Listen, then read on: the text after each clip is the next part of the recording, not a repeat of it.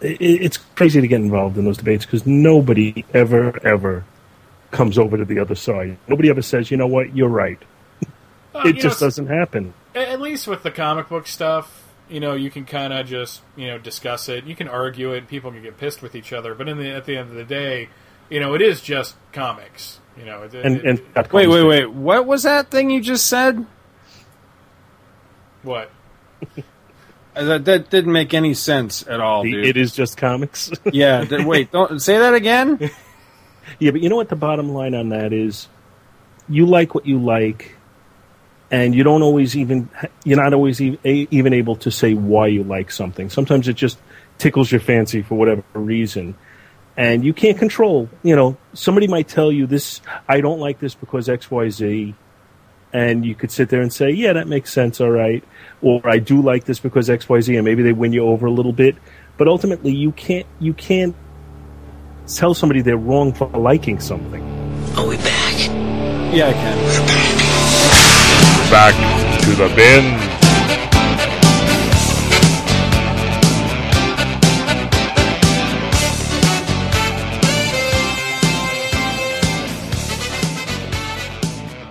Hello and welcome to Back to the Bins. This is number 94, the shameless, obligatory coattails riding Dark Knight Rises movie tie-in episode. Or, as I like to call it, the some Batman stories that are actually good episode.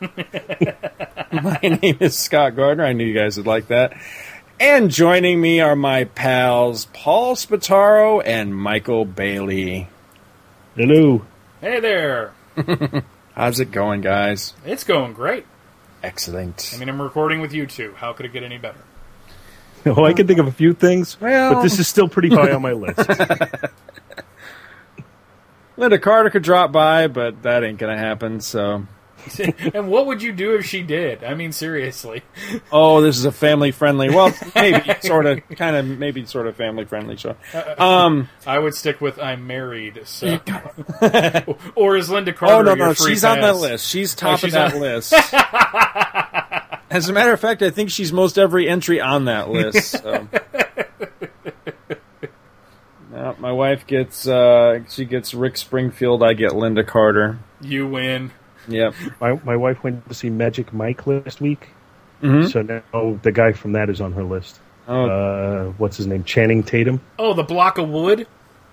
God, that guy sucks as an actor. Well, he's the kid. He's the guy from G.I. Joe. Yeah, he sucks as an actor. I don't think she really cared about his acting. She's going on and on about his dancing and his I guess it's just his physique, his unit. See? I don't know. I don't think they went that far in the movie. I don't know. I didn't see it. I heard some women talking about it at work. I thought that they had the full Monty going in that movie. Maybe they did. I hope never to know. My wife only had 2 entries on that list because she's just not that type of person, and one of them's dead. So I guess if Johnny Depp stops by, that's the only thing I have to be concerned about. Who's the dead guy? The lead singer to Typo Negative. Oh, I don't know his name. Yeah, I don't know that one. My wife's other one would be John Bon Jovi. At least he's got a Superman tattoo, so you can feel. Yeah, there you go. Feel a little bit better about it. For some reason, I don't even know what your wife looks like. I got this image of her getting it on with Bon Jovi while he's singing, "What do you get a Wookiee for Christmas?"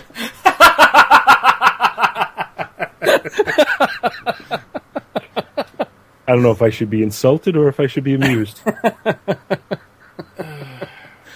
Oh, real quick before we get into this, I wanted to talk about something that mysteriously showed up on my doorstep. It was a big old box of awesomeness. I got here, let's see, I got Action Comics issues 414, 426, 432, 437, I can't make out the number on that one, 447, 453, 455, whole bunch of Action Comics. I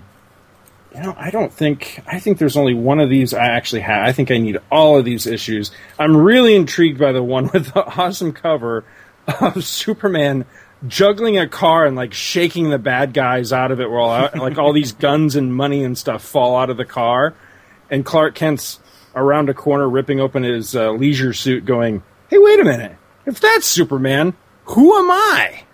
I love this. It's a great cover. Finally got a copy of G.I. Combat number 274. There's a long, involved story with this, but basically every resource in the world seems to be wrong on the proper issues of G.I. Combat that actually have a pre-crisis monitor appearances. It's not 275 and 276. It's 274 and 275. So all these years, I thought I had them all. Now I finally do. I actually have the one that I needed to complete my monitor collection. Justice League of America, number 126, 141, 149. Oh, that's a creepy-ass cover with the Justice Leaguers all sliced up on the cover of it. That's freaky looking. That's my first Justice League issue ever. Really? I think 126 might be mine, actually. Does that have Two-Face in it somewhere? That's 125. Okay. Yeah, that's some of my earliest issues with the Justice League. Superboy and the Legion of Superheroes 204, 213, which has a great Mike Grell cover with a big old dinosaur biting the Legion cruiser. I love this cover. 214, 215, 217, which I think this is that one with Laurel Kent, I think. I could be wrong, but I think that might be the first appearance of Laurel Kent in that, which is an issue I desperately needed. 238, Superman, first series, number 248. One of my favorite issues, 279, where he teams up with Batgirl. 283, which I've never seen this issue before. It's great. It's got Superman coming in the window, and he's changing into this guy that really, really, really looks like Steve Lombard. It's hilarious. 304, 306, battling Bizarro. We got 323, great cover by Garcia Lopez on that, him battling the Atomic Skull. I think that's his first appearance. Oh, is it? Yeah. And 3 sweet copies of the Untold Legend of the Batman. Awesome. And just about the time I was thinking, I wish there was some more Batman. Batman. From what is this one? Is this the 30s or the 40s? No, 30s. Batman from the 30s to the 70s. Now, I have the Superman one. I've had the Superman one since I was a kid. I've never been able to lay hands on the 30s to the 70s for Batman before, and now I've got it. And I can't wait to dig into this, because I'm telling you, this the Neil Adams and Irv Novick stuff in black and white in this is just awesome. I love the stark black and white 70s Batman stuff in here. It's gorgeous. All of these from my buddy Mike Bailey. And dude, thank you so much. I really, really, really appreciate it, because these just about everything here is stuff that I needed to fill holes, and I couldn't remember what you needed, and I was trying to get that package out because it was ostensibly for your birthday, but I kind of missed the boat on that. I hope you enjoyed the card, which was my revenge for the card. Oh, where is the card? Yeah, that's right. Hang on a second. Where is that? I meant to mention that. But no, Batman from the 30s to the 70s is my first exposure to Batman in the comics when I was a kid. The school library had it. And I had an extra copy lying around, and I thought you could give it a good home. So Absolutely. Yeah, because I eventually I'd like to get... Well, there were 3 of those, right? The other one was Captain Marvel, right? Shazam? Yeah. I had the Batman and the Superman ones back when they were new.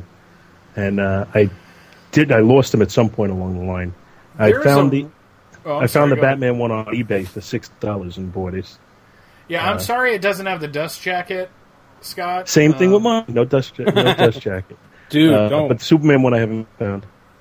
Don't worry about it at all. No, I'm happy just to own it, because this is something I've wanted for a long, long time. Was there a Wonder... No, you know what I'm thinking of? There was a Wonder Woman collection. It wasn't from the 30s to the 70s. but they released it, had Gloria Steinman do an introduction to it. Right. What was actually, that, like the Wonder Woman Encyclopedia or something like that? That was a separate thing. That was okay. That was one of Fleischer's thing. But I actually saw both of those at Dragon Con last year, and the guy wanted like $80 a piece for them. And I went, you can keep that one. Because I try not to pay a lot for that stuff, personally. That's the kind of thing where if you keep your eyes open, you always find it, at a better price when they charge a ridiculous amount like that. I have only seen the Shazam book once, and it was at a show, and it was $50, and I just didn't have Yikes. that much money to plunk to. If I would have had the money, I would have gotten it, just because I've never been able to really find it, and every time I find it on eBay, I get into a bidding war and lose. Because people have deeper pockets than I do, so it's just like it's going to be in my collection someday, but for right now, it's cool. It's cool. See, I don't know. Do you have Superman from Serial to Serial, which CER and SER? I'm looking at it right now. Because that was one I had way back when, and I had lost it along the way. I found it cheap on when I eBay. saw it somewhere, they were charging like $25 for it. And I was walking through Manhattan one day. I was in there for something, and they have those tables where they sell a bunch of books, and they had it there for $1. Yeah, Holy cow. it's a wonderful history of the Superman serials and the Adventures of Superman television series by a guy named Gary Grossman, who, if you have the first season of the Adventures of Superman on DVD, he did a bunch of commentaries on there too that are quite educational, if not a little dry, but I love that show. We've talked about that in the past. I'm glad you like the book, Scott. And happy Absolutely. birthday, sir. Absolutely. Comment on the card. I tried to, where it's out on the mantle in the next room, and I'm on a tether that's not quite long enough, so I started to walk out there, and then I got to the end of the cord, and I was like, yoink! So I can't reach it. Scott sent me a card with my presents this year, and it was basically a card for like a 9-year-old girl, where he called me a princess, so I just called him old. It says something like, I wouldn't say you're getting old this year, and on the inside it says, because you got old last year. So, and I wrote him a little note, but we don't have to talk about that. That was... My wife got a kick out of it. She thought that was very funny. I figured she would for some reason. Yeah, she likes taking the old guy swipes at me now. Her and the kids both. How much of a gap have you got between you and her? Let's see, 4 years. Yeah, ours is 6. I'm constantly hearing about how I'm 90. That's just my wife's take on it, which always makes me feel. Yeah, there's 5 years between me and my wife, so especially with the gray coming in on the old facial hair, it's I'm hearing a lot of the old man type thing, which sucks because for my 20s I tried to grow a goatee, but it was all blotchy and it was all weird, and now it looks really good and it's gray. So thank you, Mother Nature. You can go fuck yourself. Yeah, my goatee has been turning gray quickly lately. Kudos to my wife for a really good geek zinger not long ago, because Disney revised their long-standing beard ban, and now if you meet certain guidelines, you can now have facial hair, including growing a full beard.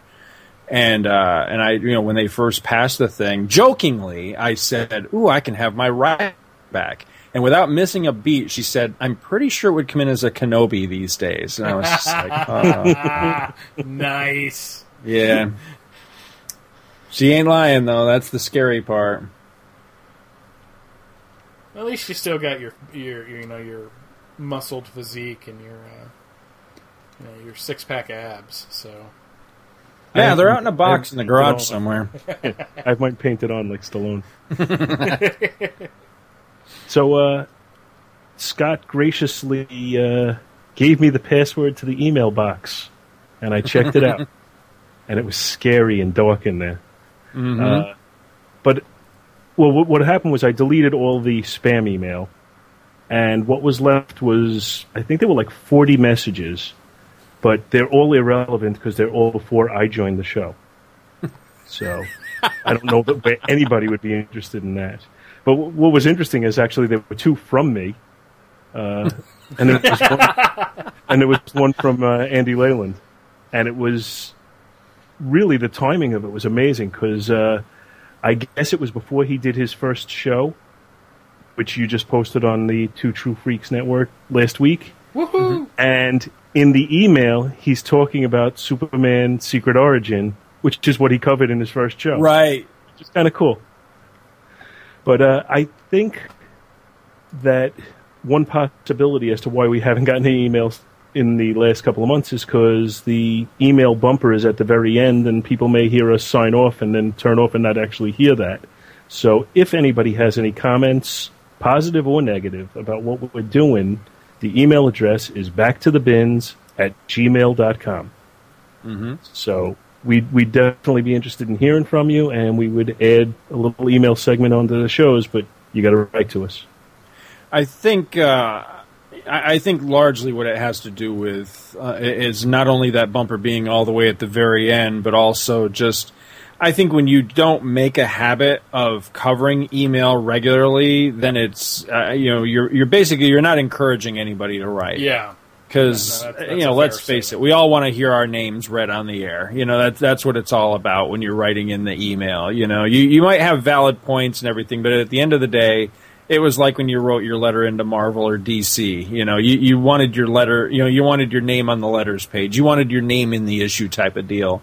I know that's what it is with writing into shows. I'm the same way. When I write into anybody's show, then I'm waiting and listening, eagerly to hear my letter read on that show.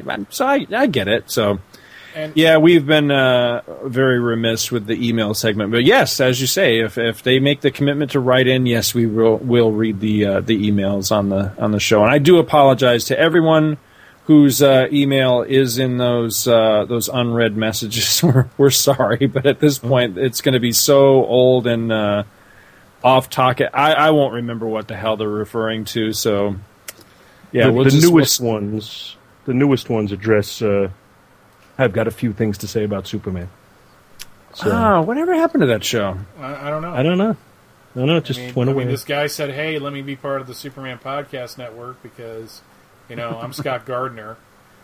So, and then nothing. No, you see, the thing is, and this is something that Jeffrey and I struggle on another show I do, which I won't mention the name of so I don't get accused of pimping my other stuff again. But in all seriousness, in certain shows, when you've recorded for like 4 hours and you've got all the stuff for like the episode done, at some point it's just like, it's not that you don't feel like doing the emails, but at that point you're just kind of tired, and I feel bad about it because I don't want, like Scott said, I don't want people to feel like they, that their words don't matter or that we're ignoring them. But sometimes it's just like, Jesus, I really got to go to bed at this point. So. Right. But I think in that situation, if we start falling behind, we could do what Andy does and do an email episode. Well, we've done that. Scott and I have done that a few times. Yeah. They're always fun, mainly because there's no prep work involved. Right. They're great lazy episodes. I love them. Dude, I'm just not feeling this shit tonight. Let's do let's read our email. Yeah, that's a great idea. I didn't get time to read anything. Beyond all of that, I really am still very interested in hearing what the people have to say. Absolutely. They like this, they don't like this. I mean, sometimes the I don't like this is better than the I like it because it depends on why it they kind don't of steers. like it. Yeah, exactly. I mean, sometimes it could be meaningless, but sometimes it could be constructive criticism that'll help us to do better in the future. So, I'd be interested in hearing whatever it is they have to say. And sometimes people make comments and it swamps the show. Not that Scott and I know anything about that. Folks, be sure to write in and reassure Paul over here that he's doing a great job, that he's a great addition to the show, and that we want him to stick around, because I think that's what this is all about. He keeps wanting to nose through the email. He's waiting for that that Spataro guy, man. Jesus, your show was all right until he showed up. Aren't you? Come on, be honest. You've been to be fair, I did want to hear some of that, and I can't say I would complain if I heard it, but. Through the guys and the the Two True Freaks Facebook page and, just comments that I've gotten back and forth. I've actually gotten a couple of pats on the back, and that's always nice. What I'd like to hear is, to be honest with you, something more substantive. If people have any suggestions as to what they'd like to hear us do, as far as what kind of books we should cover, if there's any theme episodes that would, really work in good, anything like that. I'm really interested in hearing it all. And if they can squeeze in the occasional Paul is great, I'm good with that too. Paul is great. Paul is good. Let us thank him for these comics. In fact, I may start emailing in under assumed names and just there you go. Pull a Stan Lee and just flood the inbox with made up bullshit. That works. I was about to make a Beatles reference too, but what's that? Paul is dead. Paul is dead. Hey, I buried Paul. Actually, Scott, I thought of you today because this. I was helping a customer, and he had his teenage daughter with him, and she was wearing a Beatles shirt, and I'm like, does she even know who they are? So, dude, there was a guy yesterday came to the front desk, and he had on a Yellow Submarine shirt that I seriously considered like rolling him in the parking lot for. It was awesome. It was the coolest. Hey, sir, can I talk to you for a minute? Can I talk to you about Jesus Christ for just a... That was wrong. That was so wrong. Not all Jehovah's Witnesses mug people. I want to go on record saying only that. the ones that are really good at their job. So. Oh, you can tell this is a late night episode, can't you? It's just a mess. So, Dark Knight Rises, huh?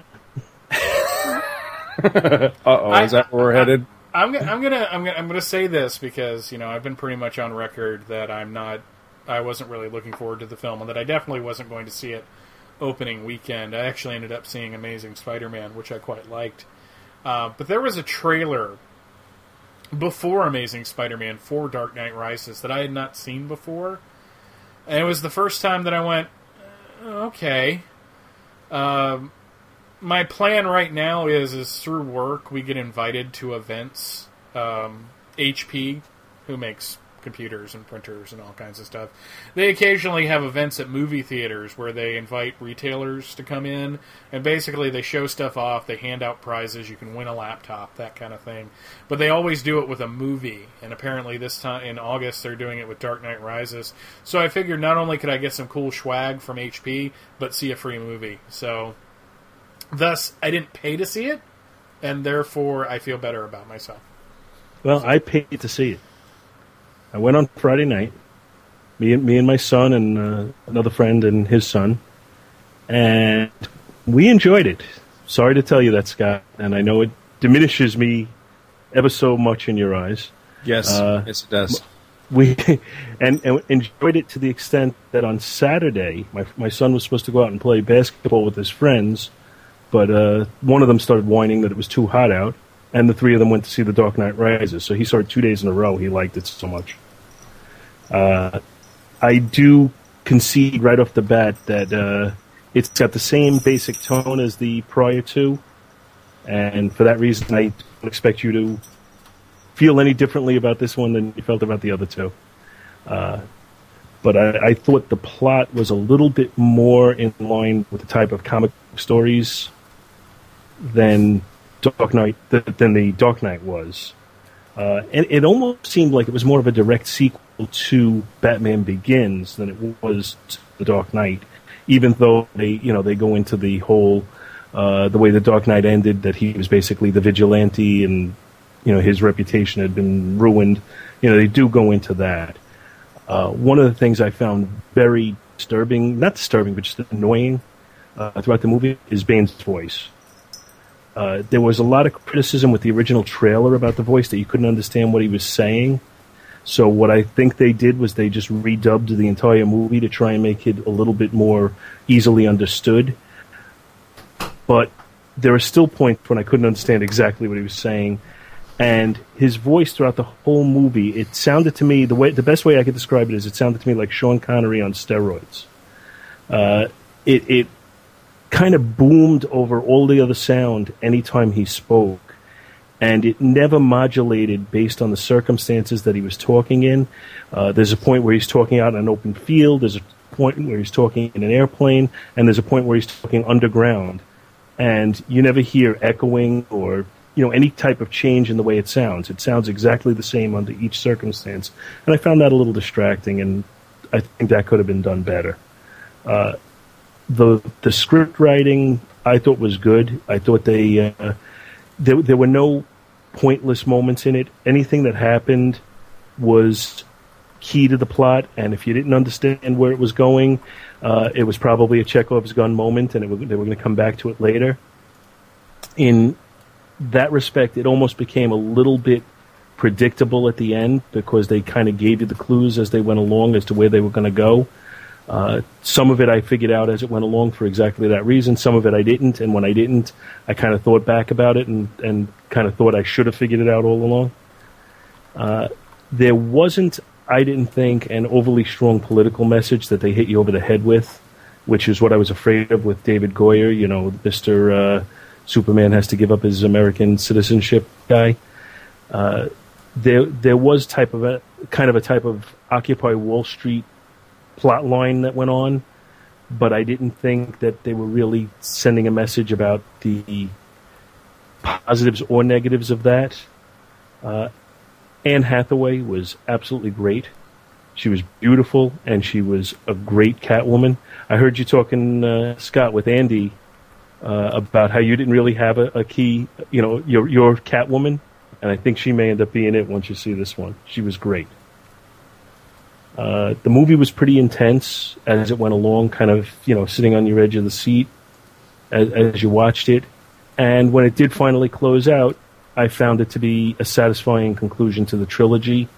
I don't really see where they need to make a fourth movie in this particular trilogy, and that should make you happy also.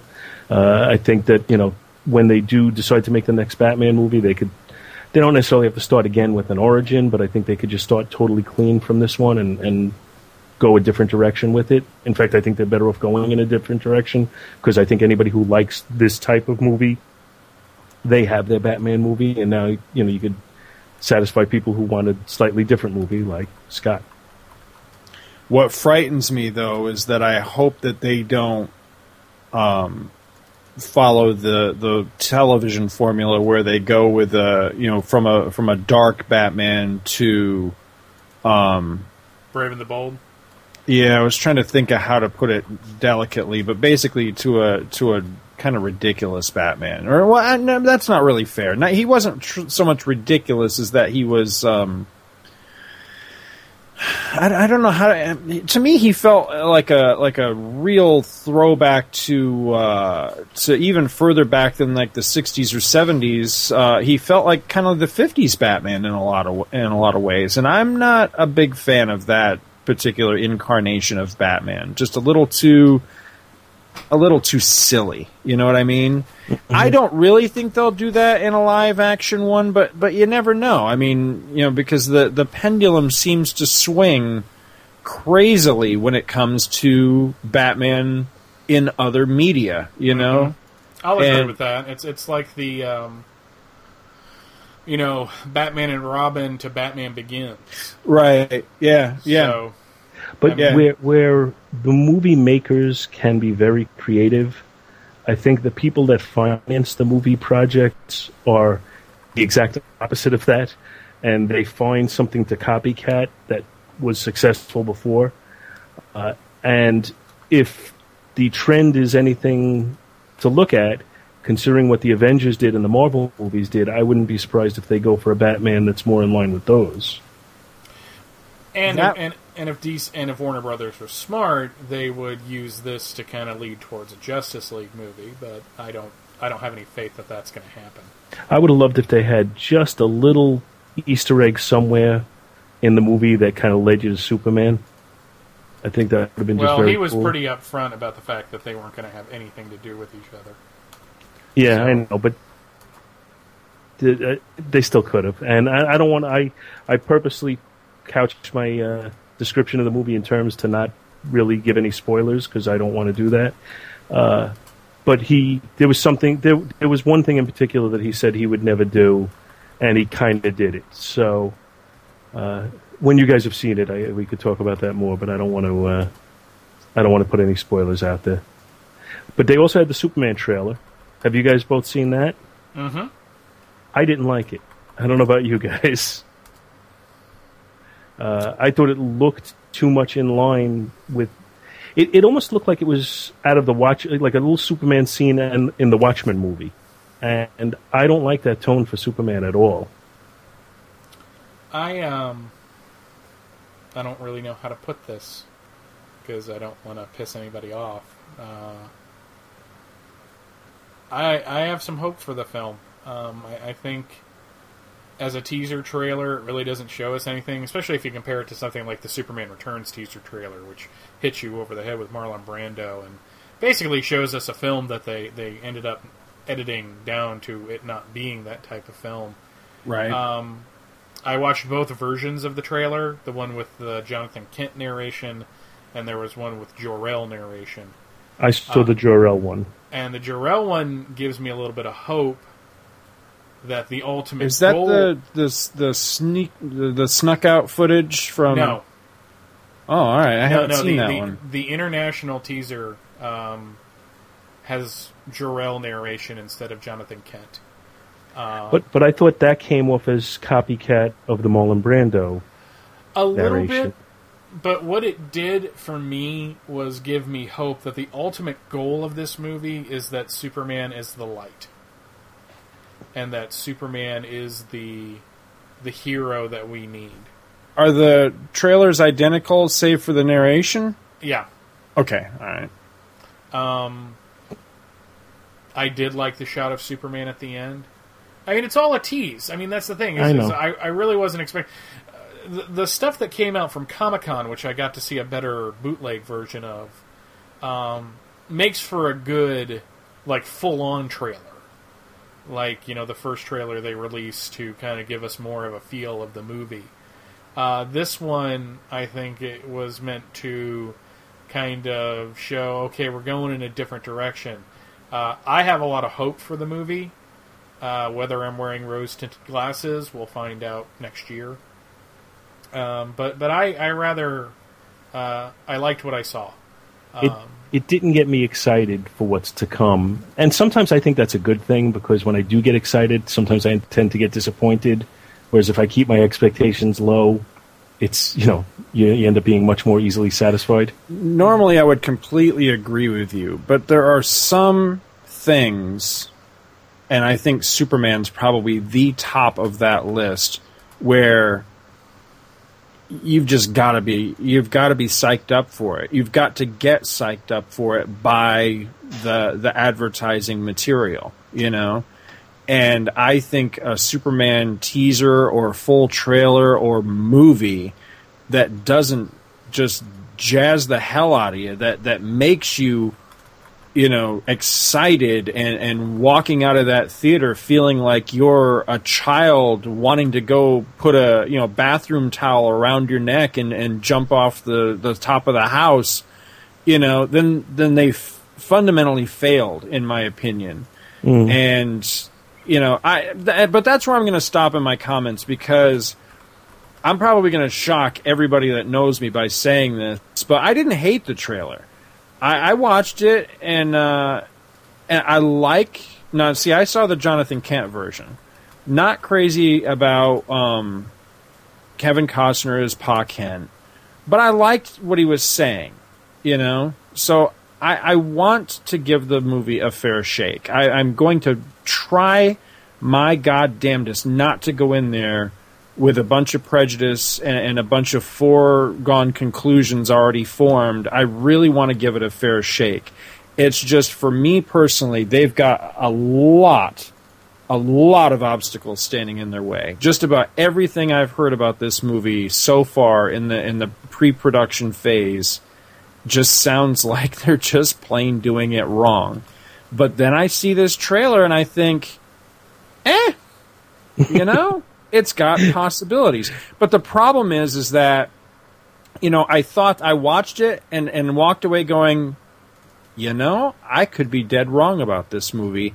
Then I went and I watched the old Superman the movie 1978 version, the little 30-second TV, the original TV spot. And it's just what I posted on Facebook today. That movie's 34 years old. I've seen it hundreds and hundreds and hundreds of times. Every time I watch that 30-second teaser, I want to pop that DVD back in and watch it again because it just gives me goose pimples. The Man of Steel teaser gave me a, could be all right. And to be fair, the same thing. You're comparing apples and oranges there, Scott, because that's not a teaser trailer for the movie.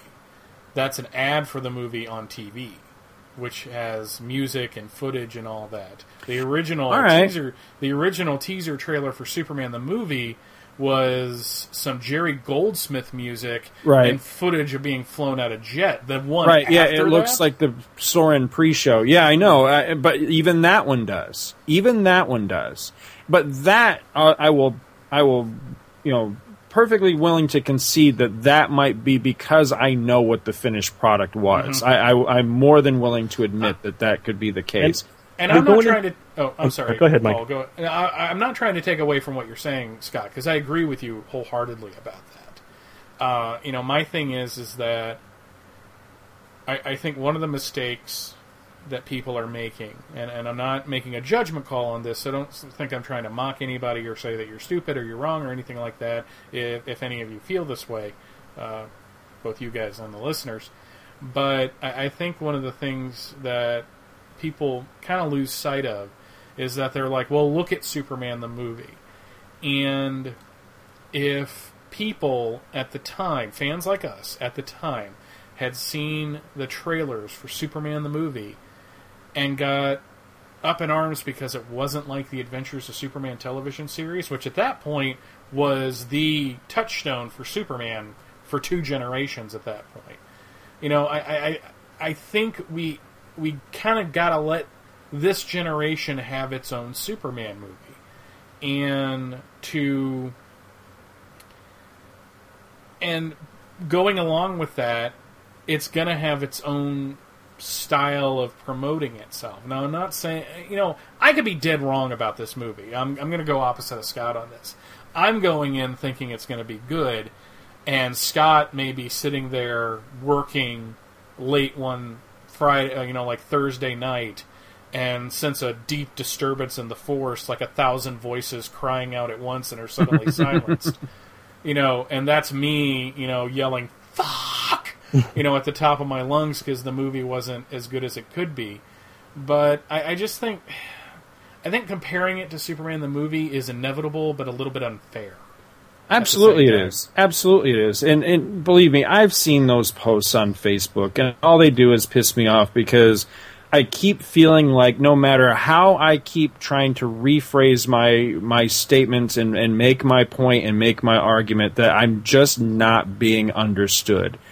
I don't want them to remake Superman the movie. I don't want Zack Snyder to do what what's his face did and be so enamored and in awe and faithful, or I don't really think he was faithful, but he felt he was being faithful. Damn it, what is that kid's name that did Superman Returns? Bryan Singer, thank you. I don't want him to be slavish to Superman the movie, and I certainly don't want anybody to remake Superman the movie. But at the same rate, the reason I keep posting stuff up saying, hey, Zach, here's how you make a Superman movie. Hey, Zach, here's how you make a Superman movie trailer, is that, I think every single comic book movie that comes out, unless your intention is to make an ass clown out of your character, I think they all need to take a peek at Superman the movie, because that, to me, is the gold standard of how you take your character and put him on the big screen. Verisimilitude, being serious about the material, treating it respectfully, treating it like it is an epic. If it is an epic, if it's not an epic, if it's Ant-Man, then I don't care. That's fine. I hope that is a nice, lighthearted, silly little superhero movie that comes out, makes a little money, and goes away. But if it's something like Captain America, you can't tell me that the people that made Captain America didn't give a peek at Superman the movie. Come on.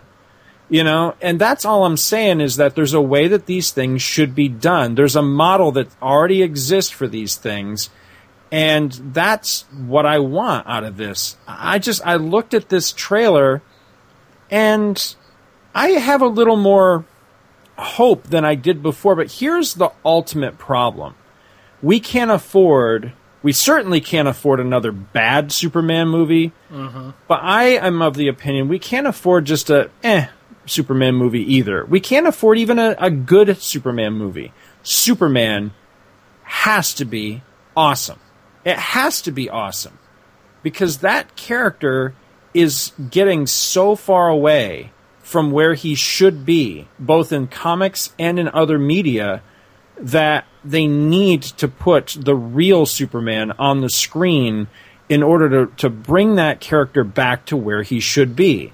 Now, I know that there are vast differences and disagreements in fandom as to who the real Superman is. I know there's Jesus not. Christ, yes. Yeah, I know there's not one version. But when I say the real Superman, I'm not even specific. I don't mean John Burns. I don't mean Kurt Swans. I don't mean George Reeves or Christopher Reeve version. There's not a one, but there is a common denominator to all of those that does not exist in the current comic book version. I'm sorry that opinion pisses people off, but in my view of the character, it is an axiom that the current comic book incarnation is not Superman.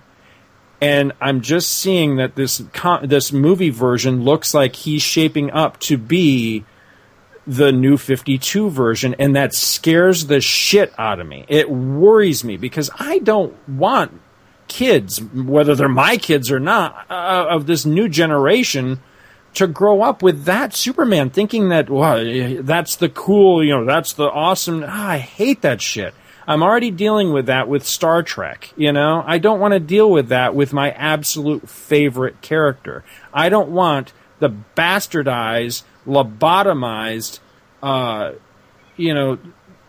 just all the elements that I find appealing about the character. I don't want that to all be stripped away, and that's the version of the character that people come to accept and think is awesome.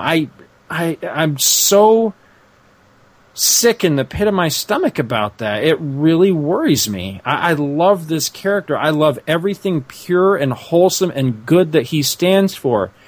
And people that look at that character that way and think, oh, he's just boring, and he's a Boy Scout, and he's a goody two-shoes, and he's a cornball. If that's what you think, then go find something else, because this character's not for you. He's for me. Shit. Because I want him that way. I want him that way. I agree with everything you just said. As somebody who is still, because I just can't let it go because I'm that much of an addict, that is still reading the books, I don't think either one is really getting who the character is. Even though Dan Jurgens is currently writing and drawing Superman, though he'll be off in a few issues so that Scott Lobdell can take over as writer. I think where DC is missing the boat, and the problem with talking about stuff like this is the last thing I want to do is come off as sounding, when you're on like Facebook or you're on message boards or your stuff like that, and you have people who say, DC doesn't know what the hell they're doing. I sympathize with that, but it's not something that's going to solve the problem. Right. Us saying that means nothing to DC Comics. Because they're just going to look at us as loudmouth fans who are just shooting, who are just typing and sitting in the, blah, blah, blah, parents' basements. What I will say is this, though, that Superman, as you said, represents something bigger than all of us, bigger than anything in comics right now. And because, whether it's the legal battles they're going through, I don't know, but DC has spent a good, I don't know, I'll say 7 years at this point, marginalizing this character. Yes. And doing things and making decisions which seem contrary to making him a great, making him the pinnacle of the DC universe again. Grant Morrison is writing some interesting stories, but they don't feel like epic Superman stories.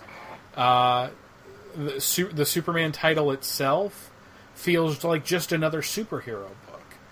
And yeah, Superman can kind of get like that at times. It's kind of funny because I was thinking about this the other day and thinking about the stories like Scott likes.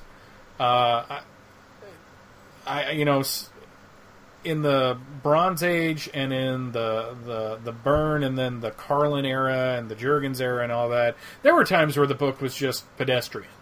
Where they were just kind of going through the motions. But with anything that has gone on now for almost 75 years, you're going to have those time periods. Not everything is going to be gold. Every character is like that. Batman is certainly like that, and we'll be talking about some stories that aren't those, thankfully, because why would we choose boring stories to talk about? But I think that by, pigeonholing him into 2 books, having 2 satellite books with Supergirl and Superboy, and then having him in the Justice League, but not really feeling like he's the big member of the Justice League. It's like, they're putting Baby in a corner, essentially. Yes. And that is what bothers me about today's DC Comics and how they treat Superman. And what I'm hoping is that next year, when the 75th anniversary is in full effect, and, they're releasing all these trade paperbacks, I'm hoping that the hype for the movie to get you really excited about it is going to start amping up more and more. Because, end of the day, it's a Zack Snyder film. And Zack Snyder is... I like him as a director. I know some people who are close to all of us don't feel the same way. Right. But I liked Watchmen. I liked Dawn of the Dead. Dawn of the Dead, yeah, I love that movie. Just, visually, emotionally, just a fantastic movie. I have no doubt that this movie is going to be spectacular on a visual level.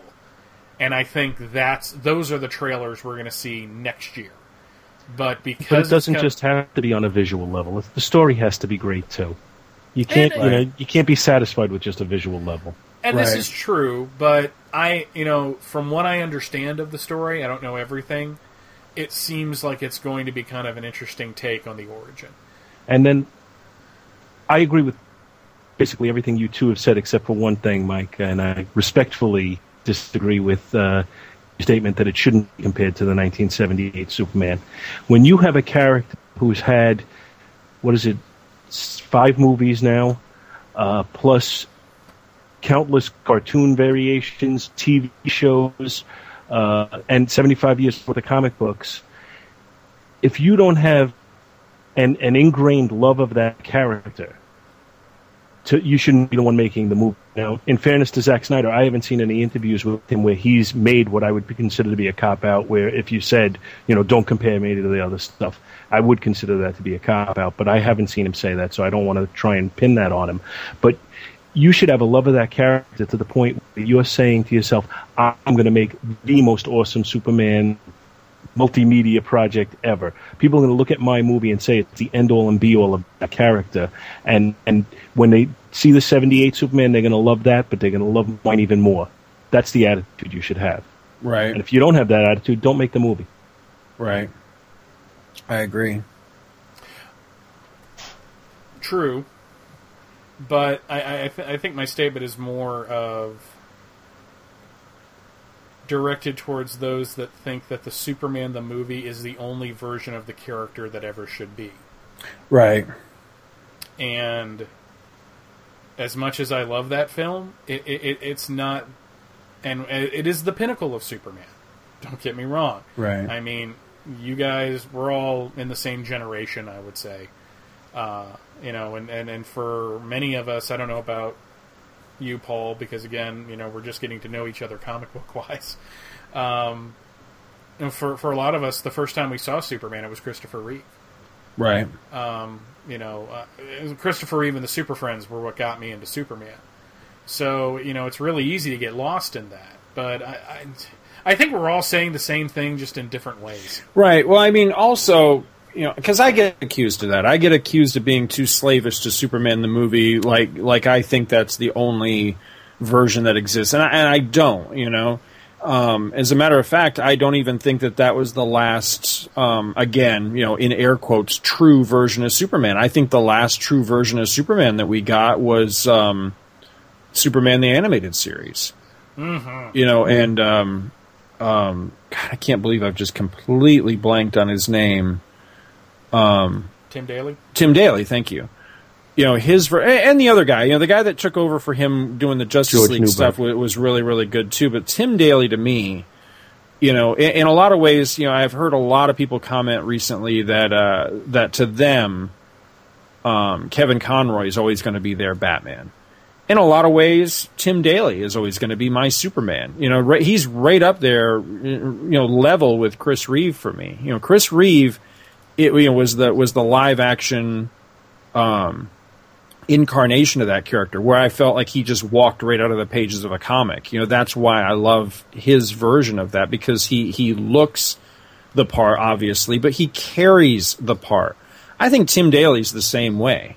I think he really, his bearing and his demeanor doing the animated series just carried. He was absolutely incredible in that role. And so that, it's that sort of thing that I want the folks that are doing this new movie to look at. Look at those two examples, find the common denominators. It's not hard. I mean, they both have, basically the same thing going for them. They have a lot of heart. They have all the elements that for, 75 years have made this character what he is. Don't dismiss them. Don't marginalize them. Don't remove those because you think that they're old-fashioned, fuddy-duddy, outdated concepts and character foibles that need to be expunged so that you can make him hip and cool and mod. That's bullshit, There's a reason this character has endured all those years. It's those qualities. And it goes beyond everything else. It goes beyond the powers and the suit and everything else. I mean, I've got my complaints with the stupid-looking suit that he's wearing in this movie, but I'm willing to forgo that if they get the character right. I'll try my best to get over my hang-ups with changing the suit. But it's not just that. It's not just the visual. Because I'm sure, as Paul said, I'm sure the special effects are going to be phenomenal. The amazing stuff that they can have Superman do in a live-action movie these days, I'm anxious for that. I want to see him throwing buildings and cars and shit around. I've been wanting that all my life on the big screen. I want to see something on the level of, like, Destroy in a Superman movie. I think that would be awesome. I'm tired of him fighting Lex Luthor or Ross Webster. I want to see him battle somebody on his own power level where he can both get the shit beat out of him and he can beat the shit out of them. And you see a city get leveled in the meantime. Yeah, all of that. The promise of Superman 2. Yeah, essentially, yes. And, so I have no problem that Zack Snyder, who is a very visual and effects-minded director, I have no qualms that he's going to pull that off. But Superman there's a whole nother level there that you have to engage that character on in order to do a true interpretation. Because the best part of Superman Returns was the special effects. When he saves the plane, that movie's awesome. Mm-hmm. It's everything else that sucks. I have the same fear with this movie, that it's going to look great, it's going to have a hell of a lot of action, it's going to get you pumped on that special effects level, but they're going to drop the ball when it comes to the guy in the suit, And I'm not even talking about the actor, I'm talking about the role the actor's going to play. That's what worries me with the movie, because you've got to get the character right with him. He's important. you know, and not just to me. He's important to the world.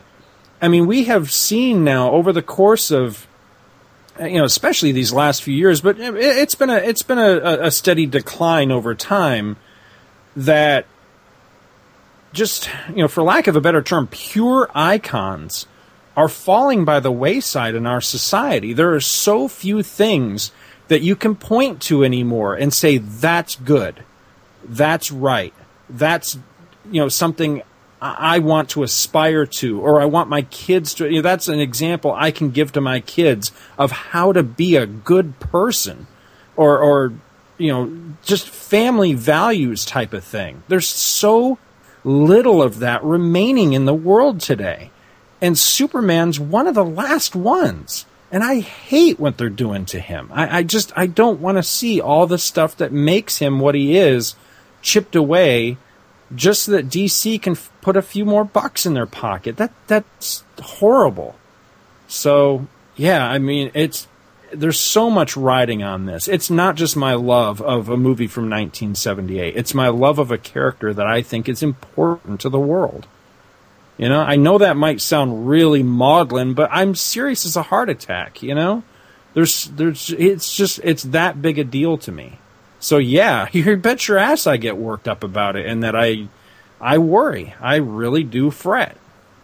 Yeah, that's it. I'll shut up about it now. But, you know, I feel like, you know, I just needed to clarify my position, because I just feel like I have taken an ass kicking on Facebook about my position on both, you know, Superman in general, but this movie in particular. I hope it's great. Believe me, I don't want the movie to fail. It's not like I'm sitting around every day, you know, hoping and praying and plotting, you know, how can I derail this? No, I hope it comes out and it totally allays every fear that I have. Believe me, I do. I'm just not seeing it shaping up that way. That's what scares me. Yeah, believe me, what little minute pleasure I would get just out of being right would be dwarfed by the pleasure I would get out of seeing the movie be everything it could be and enjoying it. Hell so yeah. I would rather be wrong. Yeah.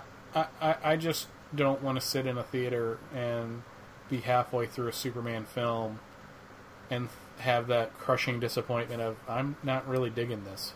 So yeah, like with Superman Returns. I mean, like halfway through, it was very sad, because god damn, I was looking forward to that film. Mm-hmm.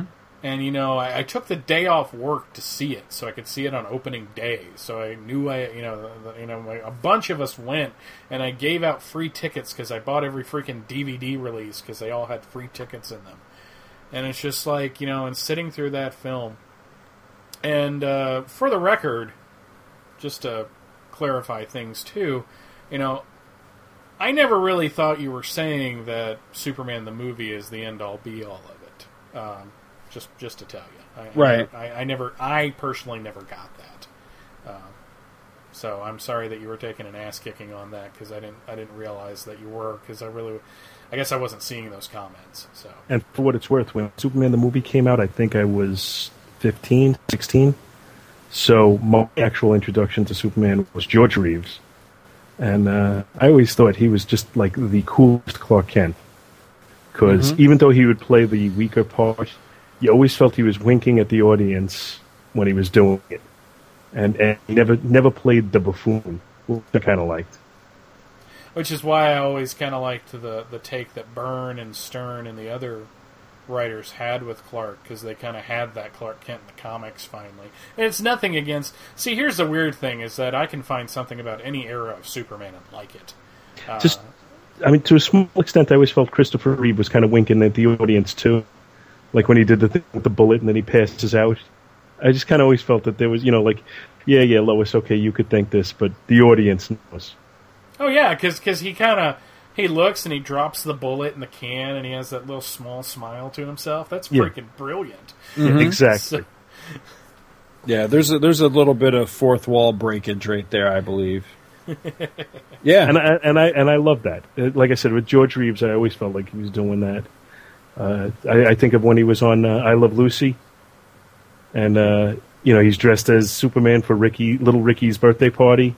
Yeah. And they have to move the piano out of the way, and Ricky's like pulling at it, and he can't do it, and George Reeves just walks over like with one arm and just shoves it aside. And it's like, winking to the audience like he really is Superman. I love that.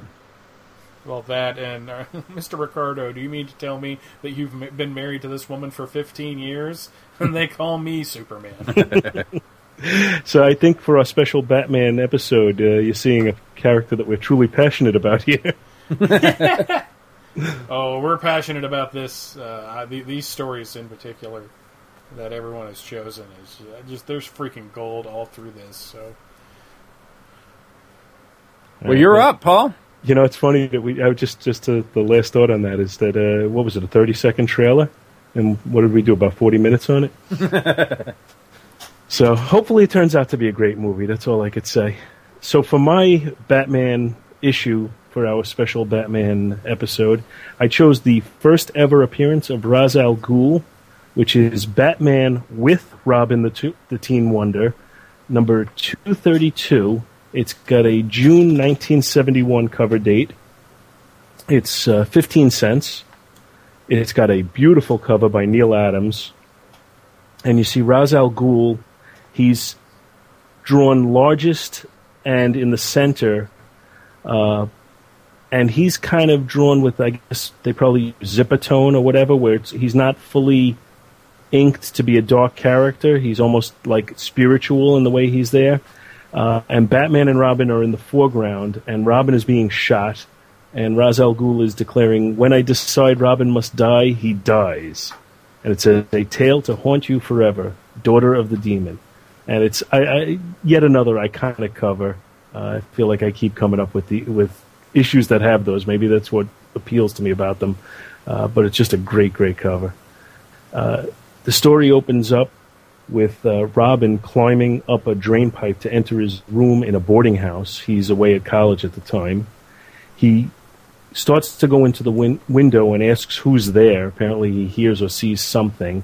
And you see the flashes of two muzzles and some guns, and two seemingly bullets shoot him, and he falls to the ground.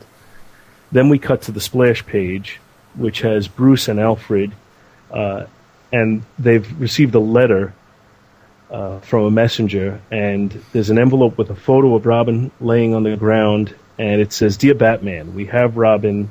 Save him if you can." And at this point, Batman is staying at some sort of Gotham City penthouse, not Wayne Manor.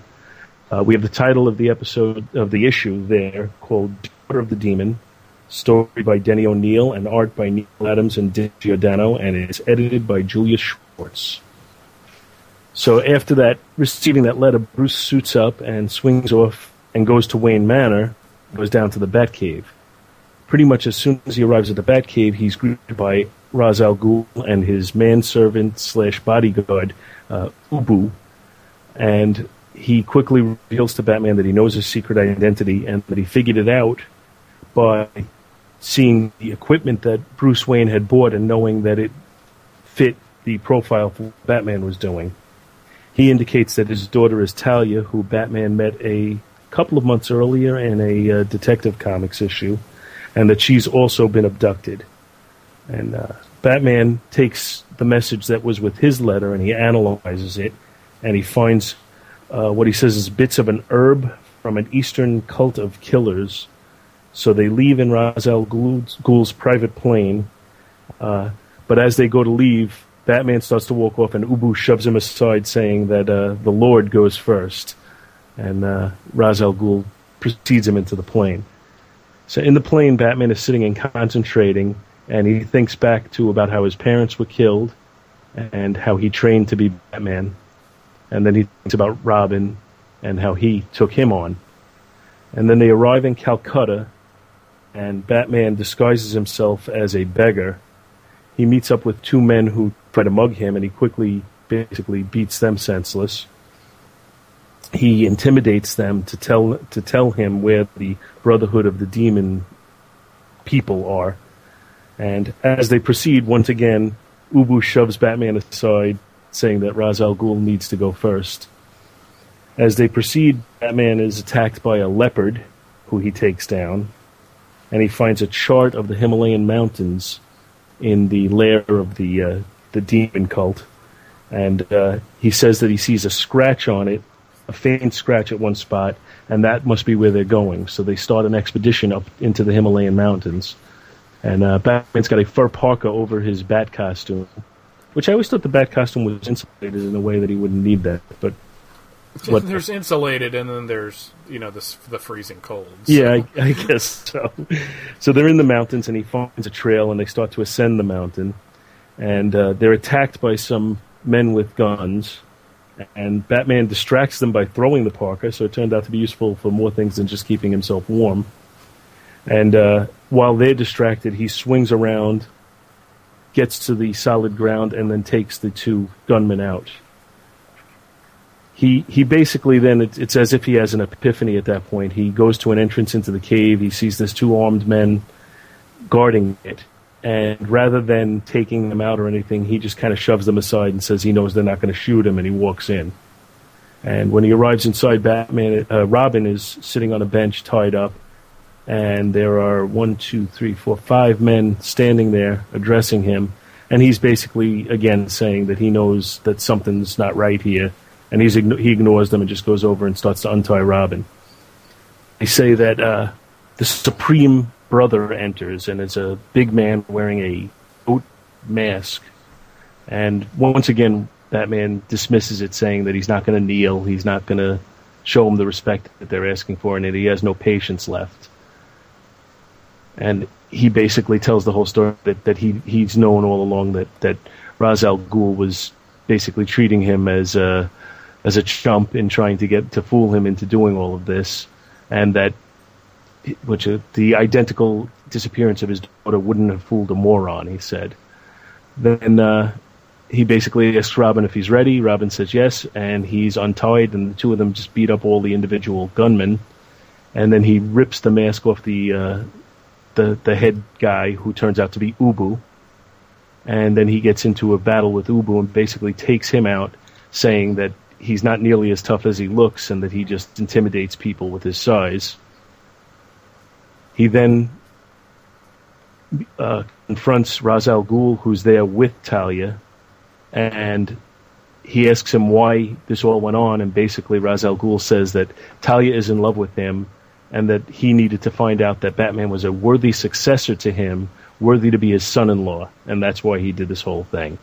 And then it ends with the statement, who knows exactly what Ra's al Ghul and his lovely Talia are planning next? Certainly not the Batman, more to come soon. And that's the end of the issue. And they all go out for ice cream. Yeah, I think they do. I think that's a big thing in the Himalayas. Yeah, they have a surplus. But the biggest thing to me in this is the artwork. It's Neil Adams. Oh, yeah. And oh, God, yes. I don't think I've mentioned enough that Neil Adams is just like the most awesome artist, like almost ever.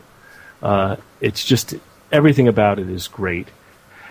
One thing that like just jumped out at me in this reading that I hadn't noticed in the past, in the scene where they're sitting in the plane and Batman is just kind of looking down, contemplating, it really looks a lot to me like the John Byrne Batman. Yes, I had the same note. Yes. Yeah, I'll go with that, especially in the face and the shadowing.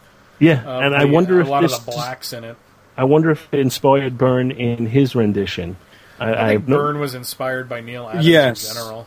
Yeah, when Byrne was first starting out, he was often it was often either commented upon, or sometimes he was outright accused of just aping or stealing. It depended on whether the person was kind of enamored of Byrne or not, whether they how they worded the articles. But yeah, it's quite a few times I saw him compared to Adams. But I think he freely admits that Adams was one of his major influences as an artist. I'm sorry, Mike. I didn't mean to cut. No, I was basically about to say the same thing. So, and I mean, over time, their styles are very, very different, but there's certain, I guess, standard qualities that they both exhibit that do match each other very, very well. Byrne certainly has, his own style, where you wouldn't mistake it for Neil Adams, and is great in his own right. Did you see the full page when they first get to the Himalayas? Mm-hmm. I'm curious what you think when they show on the mountainside there. It looks like there's a face pretty clearly in the mountain, Mm-hmm. and I'm not sure exactly what that's supposed to be or why that's there. I don't know who it's supposed to be, but it reminds me an awful lot of Dead Man by Adams. And they're in the Himalayas, and isn't like Nanda Parbat. Nanda Parbat, yeah. Like, which always sounds like, some kind of like freaking Muppet character, Nanda Parbat. But yeah, I just think that it was Abraham Lincoln. That's what it looks like Mount Rushmore. Ra's al Ghul is the man in Lincoln's nose. Okay, it all makes sense now. Oh, okay. I think the story as written it's very well written if you allow for the dialogue of 1971 comics. If you read the way some of the things are written, especially some of the dialogue that Batman gives, I'm just trying to look for. There was a particular line that just stood out to me at the time, and I should have made a note. But he speaks very formally in some points, where it just doesn't seem natural. It's during the sequence where he's confronting he's in Calcutta, and he disguises himself as a beggar of alms, and he's accosted by those two toughs, and he beats the crap out of them, and then basically intimidates one into giving him the information that he wanted. I interpreted this as Batman was speaking, what would it be, Hindi, I guess? Or whatever their language is, that he's speaking their language, and that's why the dialogue seems a little more formal and maybe even a little more stilted than his regular speech. Yeah, I would have information of you. Where lurks the Brotherhood of the Demon? Yeah. Yeah, exactly. But maybe that's a fair explanation for it. I mean, Denny O'Neil, I think, was an excellent writer in his day, but he did have a tendency to be a little heavy-handed when you think about like the Green Lantern, Green Arrow run. Right. Just the messages about society and things that were in there. I mean, like I said, he tended to be a little heavy-handed. But other than that, he's done some just great work, especially with Neil Adams. All right, well, I mean, actually, at that point, I don't have a lot of notes on this one. I just thought it was a really good story. It introduced a character that's become tremendous through the years, especially when they used him in the Batman movie.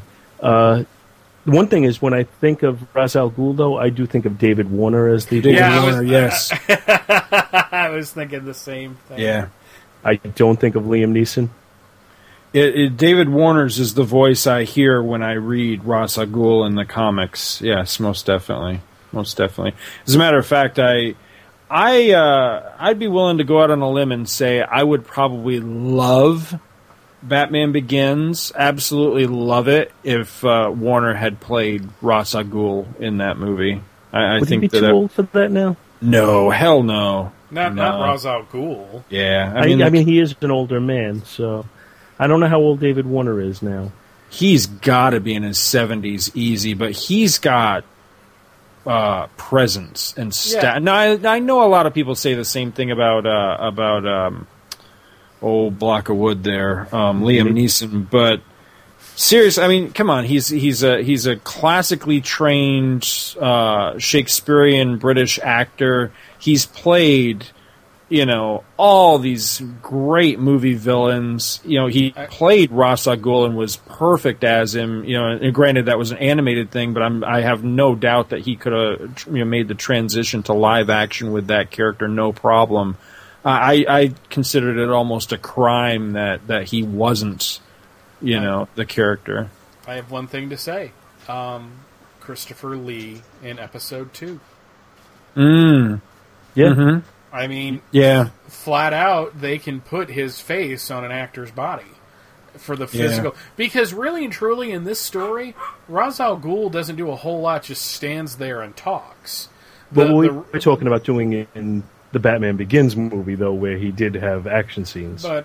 But my point is that even if you were going to do something physical, Liam Neeson, really thinking of those scenes, at one point he was wearing a mask when he disguised himself and was attacking Bruce and all that, and they were fighting. You could easily have the close-up shots and then digitally put his face on another actor for the action sequences and have it work. But if you're going to adapt this, which I think would have been a better way to go about Ra's al Ghul in movie form, he's just kind of standing there.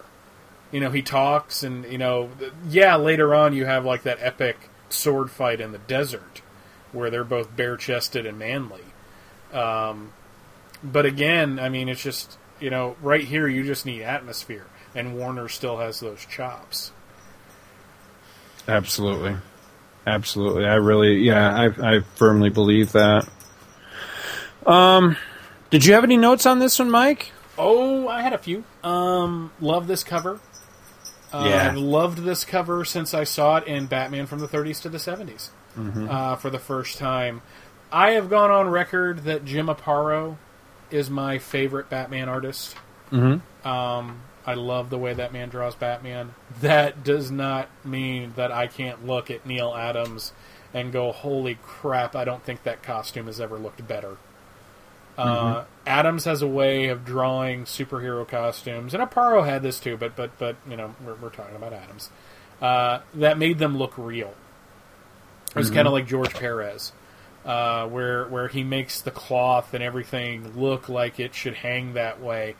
And throughout this entire issue, I just had to kind of stop every once in a while and just be like, holy crap, look how he designed that page. I mean, the origin sequence, which was, I think, one of the first times the origin was done in this era, or retold like this. He does something that I don't think any other artist did in this era, is when he shows Batman in the past, there isn't a yellow oval around his chest. Right. And it looks really wonky because I don't think artists of this era got that you could just make that bat freaking huge and it would look a lot better that way. Because it looks really weird to have that tiny little bat, on the chest. But still, looking at that and him aping the Bob Kane image from it's either the origin. He did that pose several times, so there's a couple different issues you can point to. And going with the origin of Robin and seeing the Graysons fall. I mean, just the artistic choices he makes throughout this entire issue. My favorite, outside of just seeing the introduction of Ra's al Ghul, my favorite part is that all throughout the issue, he's like, he's given the 1, 2, 3 to Ubu. Like, okay, he lets him push him aside once. He lets him push him aside again because he knows, end of the day, he can take this guy. And he freaking flattens him. And what does he say? After you, Ubu. And it's just like, yes! That was just like a good old-fashioned fisticuff scene. And just, no one really did action in the Bronze Age like Adams did. Just the sheer, like, it looks cinematic. It's very exaggerated, but you need that for this medium. So, just everything about this issue is beautiful. The only problem I have is it just freaking ends with her kissing Batman on the cheek. And there's not really a to be continued either. And the next issue was that they did together All was reprints. not Ra's al Ghul. Yeah, so it's a great story. It introduces one of the few villains from the Bronze Age to really survive to this day, and just the way it begins, and I can't imagine what it would be like as a reader in 71 when this came out, when you don't know who Ra's al Ghul is. See, I knew who he was going into this story. And I knew, especially watching the animated series, where they did a fairly faithful adaptation of this, making some changes here and there, but I think it still worked. That, you know, he's had such a great run as a villain, mainly because his viewpoint is so, I won't say relatable, because I hate it when people say stuff like that, but he's just like, the world's fractured and I'm going to fix it. And Batman's like, no you're not, I'm going to stop you. And we don't really get that here, because here he's just, you know, testing Batman out. But still, it's just a beautiful issue. It really is. I even like the Weird World of Aurora ad. Yeah, that's in the middle of it. So just a beautiful book. Great and choice. in the letters page, the first letter is from Mike Barr. Yep. I didn't see that, but awesome. Yep. Absolutely. I don't know when he started writing. I know within 10 years he would be writing on the title. Mm-hmm. It's something I was looking... Here we go. I just looked it up. His debut as a comics professional was in Detective Comics 444, December 1974. Mm-hmm. That's the issue I was actually looking at, because that's the first issue that had the Bat Murderer story in it. So, yeah, you know... Which I scored for $2 last year. That's crazy. Really nice condition. Oh, you have that one, 444? Mm-hmm. Aha. Well, this covers the one I call the well, alrighty then cover. I like that. You know, when I decide Robin must die, he dies, and we see him getting shot on the cover, and I just have to say, well, alrighty then. Well, they never really explained. You know, I guess, you know, it was tranquilizer darts that he gets shot with in the beginning, but they never actually say. They're squirt guns. Well, I always got a kick out of, you know, the box there at the beginning describes, you know, what Robin's doing, climbing up the pipe and all that, and it says he shinnies up swiftly up a drain pipe. I always thought it was shimmy with an M. Is it really shinny? Is that a word? You got me. You got me. I don't know. Let's see. Page 3. You know what's wrong with this page?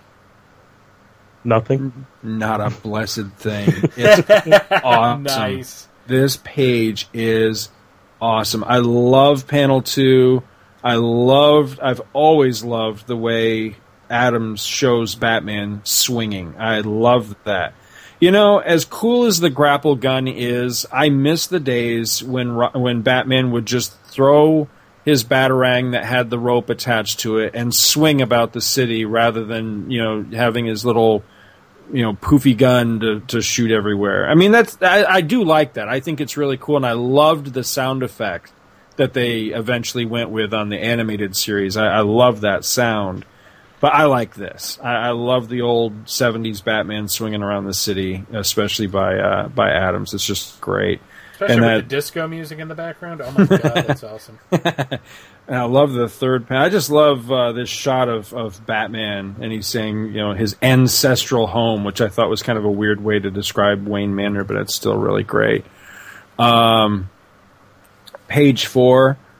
I love how Ra's al Ghul describes himself as, he says, "I am presently known as Ra's al Ghul," and was that ever elaborated on? That he would go by different identities or something? I don't remember that ever being used. I couldn't point you to it, but I'm pretty sure it was that. You know, over the years he's had different identities. Oh, okay. And I like that he's a bit of a craniac in this first story too. He's a little bit leader-like. He's got a weird, almost like a Neanderthal head or something. He's kind of funny. You know, his cranium looks kind of funny. Page, flipping way ahead here. I love the origin. I was trying to remember if this might be the first time I ever saw the origin. It very, very likely is. I don't know that for sure, but it's very, very possible that this was my introduction to the actual origin of Batman and really, you know, set the tone of how I like to see it handled. I love this. I think it's beautiful. I think this is actually my favorite part of the whole issue is the retelling of Batman's origin. It's just phenomenal. And on page 7, that fourth panel down, years later, have either of you guys ever seen? There was a book. I forget what the publisher was of it. It was called Monolith. It was after Adams had left the Big Two. Monolith? No, I was thinking of something else. Never mind. Ignore me. As well, after he split off from the Big Two and was working, I think he kind of basically formed that company. I just can't remember what the name of the Continuity. Continuity, that was it. He was doing a title called Monolith, which was kind of like a weird cross between like a Batman and Superman character. He looked a lot like Superman, but he had sort of more of a Batman type of origin, and it would show a lot of shots of him doing this sort of thing, with working out and lifting giant weights and stuff like that. So I see that panel right there, and it takes me back to Monolith, which of course is years later. It's probably, it's a good 10 or 15 years after this. But I can't help but feel that Monolith was kind of, an homage to stuff like this. These great shots of Batman working out and stuff. I love that. I was also noticing, now I'm looking at this in two ways. I'm actually looking at a digital copy of the comics. Sadly, I don't have an actual paper copy of Batman 232, so I'm looking at that digitally and comparing it with the way that I've always enjoyed this story, which is I actually have a copy of, let me see, this dates back to what, 1977, limited collector's edition, C51, and it's a giant book. It's in that great, oversized format. Beautiful wraparound cover by Neil Adams of Ra's al Ghul. Kind of, he's in the background being all sinister with like clawed hands, all Darth Vader style behind Batman. And Batman's, he's kneeling down and he's balling up his fist and he's screaming because Robin's looking dead, just laying dead on the cover. It's great. Beautiful cover on this. But I just love this in the oversized format. It just is gorgeous. But on the origin page, I noticed, you were talking about the oval or the lack of the oval during the origin sequence. In this reprinting, it's really weird because on the sixth panel down on page 7, they didn't draw a circle around it, but the coloring does put a yellow oval around the bat on Batman's chest right there. But it's very odd because you can tell that it's added in post because, like I say, there's not an actual oval there. There's just like a yellow, almost like a smear on his chest. And then the very last panel of that page, where it's young Dick Grayson turning to look at Batman, the open spot right there where Batman's got the cape in front of his chest, just that open spot in the original book, it's just the gray oval-less bat symbol on his chest. In this limited collector's edition, they colored it yellow instead of gray. So it's like a giant oval on his chest. It's really weird that they did that. I'm not sure why they would have recolored it. And let's see. Looking at, okay, that one actually should have the oval on it. I was looking at the panel on the next page, but he's in flashback there. But yeah, it's just really strange that they did that. Let's see. Now I get a kick out of Batman wearing clothes over his bat costume, especially when it was either Neil Adams or Jim Aparo. I don't know why, but that looks really, really cool. Strange that we've never seen an action figure of Batman with a parka. There's been like a million Batman action figures, but I don't think we've ever seen one like this. That'd be actually kind of cool. He's almost like a G.I. Joe figure or something, where he's got different uniforms.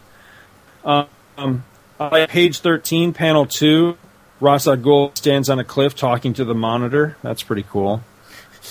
Let's see. I don't know what it is, but that last panel on page 13, I love the way Batman looks right there as he's pulling himself up the edge of the cliff. There's just something about that crouched, determined look on his face that's really, really cool. Page 14, panel 3. This is how it would look, kids, if Clint Eastwood ever played Batman back in the day. I love that panel. Does that not look like Clint wearing the bat mask? Yes, I think it's it does. great. I think that's really cool. And flipping way ahead again, we got, last panel, page 21, Batman and Robin. And I just love the way Batman's like pointing at us, the reader. It's just great. It looks like a public service announcement, like those ads that Adams would do with Superman, like getting the kids to clean up the clubhouse or something like that, but it's just beautiful. I love the art in this panel. And I think that's pretty much it for the issue proper. As you said, Paul, the next issue does not resolve this at all. The very next issue after this was an all reprint issue, and it wasn't for something like 9 or 10 issues before they picked this story back up again. Yeah, the next this issue book here. The next issue with Adams and O'Neill was Two-Face. Right. I think it was 234 or 235. Mm-hmm. Yeah, this story. But I like that too. I like the giving you the hint of the mystery and stepping away. It doesn't all have to be resolved in 2 months, and it's not the current compressed storytelling. It's just giving you a rich story, but then stepping away and saying still some mysteries to be solved. Right. Now, does the original issues of this storyline, do they go for a lot of money? I always had the feeling that they were probably expensive, but I don't know that for sure. Do you? In my experience, any Neil Adams, Batman, X-Men, Avengers, Green Arrow, Green Lantern, they all go for a lot of money. Because I would encourage folks. Now I don't know how much this might be expensive too, for all I know. But I would encourage folks that if you ever want to read this stuff in a really nice presentation, track down limited collector's edition C51. That's the way I have it, because it has all 4 issues of the story. You've got this story, Batman 232, but then it picks up and it's in Batman 242, 243, and 244. This reprints all those, and then in the very back it gives a cover gallery showing the covers to all 4 issues, and they're really awesome. And then I just consider this a little bit of a bonus. I know it's just advertising, but classic ads, I love classic ads. And you've got that really great classic ad for Superman versus Wonder Woman, where it's showing it like it's a secret government dossier or something, with black and white photos of them fighting each other. Then you flip the page, it's another ad, this one for Superman versus Muhammad Ali. Just a great, great image. And then the inside back cover actually has bios. You got a bio for Denny O'Neill, Neil Adams, Irv Novick, Dick Giordano, and Julie Swartz. And just great stuff. I love the presentation in this book. It's really, really nice. But that's all I got on that.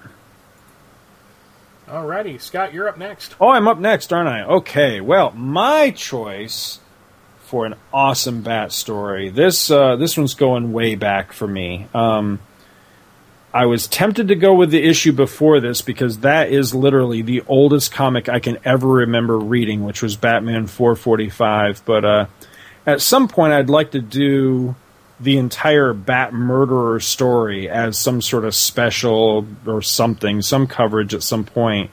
So instead, I chose the very next issue, which I also think is a fantastic issue, Detective Comics 446, because while it is part of the Bat Murderer story, it's also a great little standalone tale, so you can take it either way. This is the April 1974 issue. It was on the stands in January, according to Mike's Amazing World of DC Comics. Original cover price was 25 cents, and beautiful, beautiful cover on it by Jim Aparo. And it shows this Batman statue falling to the ground and dashing to pieces, and there's a skeleton inside of it as Batman kind of lurks in the foreground, and he's peeking around a corner. Just a classic Aparo Batman. It's great. I love it. And the cover copy just says, "A Bone Chiller, Slaughter in Silver." It's written by Len Wein, art by Jim Aparo. Julie Swartz was the editor. Those are the only credits on this. They were much simpler times with the credits. And it lets us know that the dramatic events depicted in this story, one of a series appearing exclusively in this magazine, actually occur after the Batman stories currently running in other DC magazines. And, of course, like I said, this issue is entitled Slaughter in Silver. And the story opens with Commissioner Gordon visiting his pal and head of the Get Batman to Turn Himself In committee, Bruce Wayne, and they're at one of Wayne's warehouses in Gotham's East Side. The Batman is wanted for cold-bloodedly killing both Talia and Ra's al Ghul, and the hunt is on for the Bat Murderer. So while Wayne and Gordon are talking, this worker guy is nearby, and he's lifting this giant Batman statue. He's using like a rope and pulley system, and he loses his grip on it, and it falls, and just like on the cover, it hits the ground and it smashes into pieces, revealing a gruesome prize inside, a human skeleton.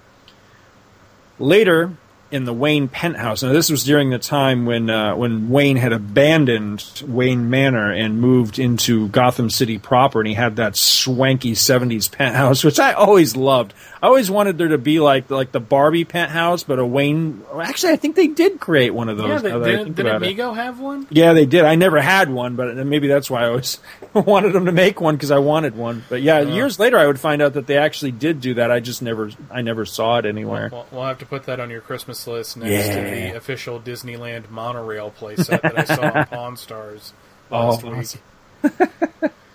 So Wayne, he suits up as the Batman, while a nervous, or at least I interpret him to be nervous, because I'm getting the feeling from this story that Alfred may be beginning to question his master's innocence, maybe even his sanity.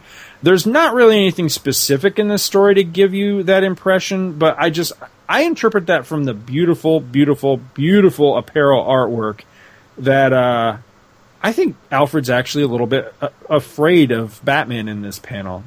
But again, it's just my personal interpretation. But anyway, while a nervous Alfred reports no success in proving that the firearm that killed Ra's was any kind of a trick gun, stymied by this case, Batman nonetheless sets out to have a closer look at the skeleton that they found earlier.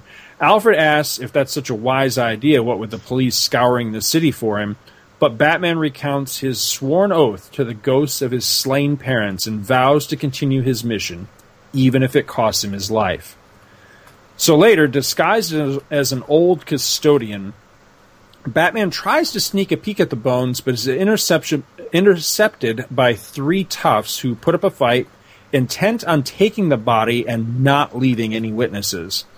Police, drawn by the gunfire, arrive on the scene, and a panicky Batman douses the lights and escapes under cover of darkness.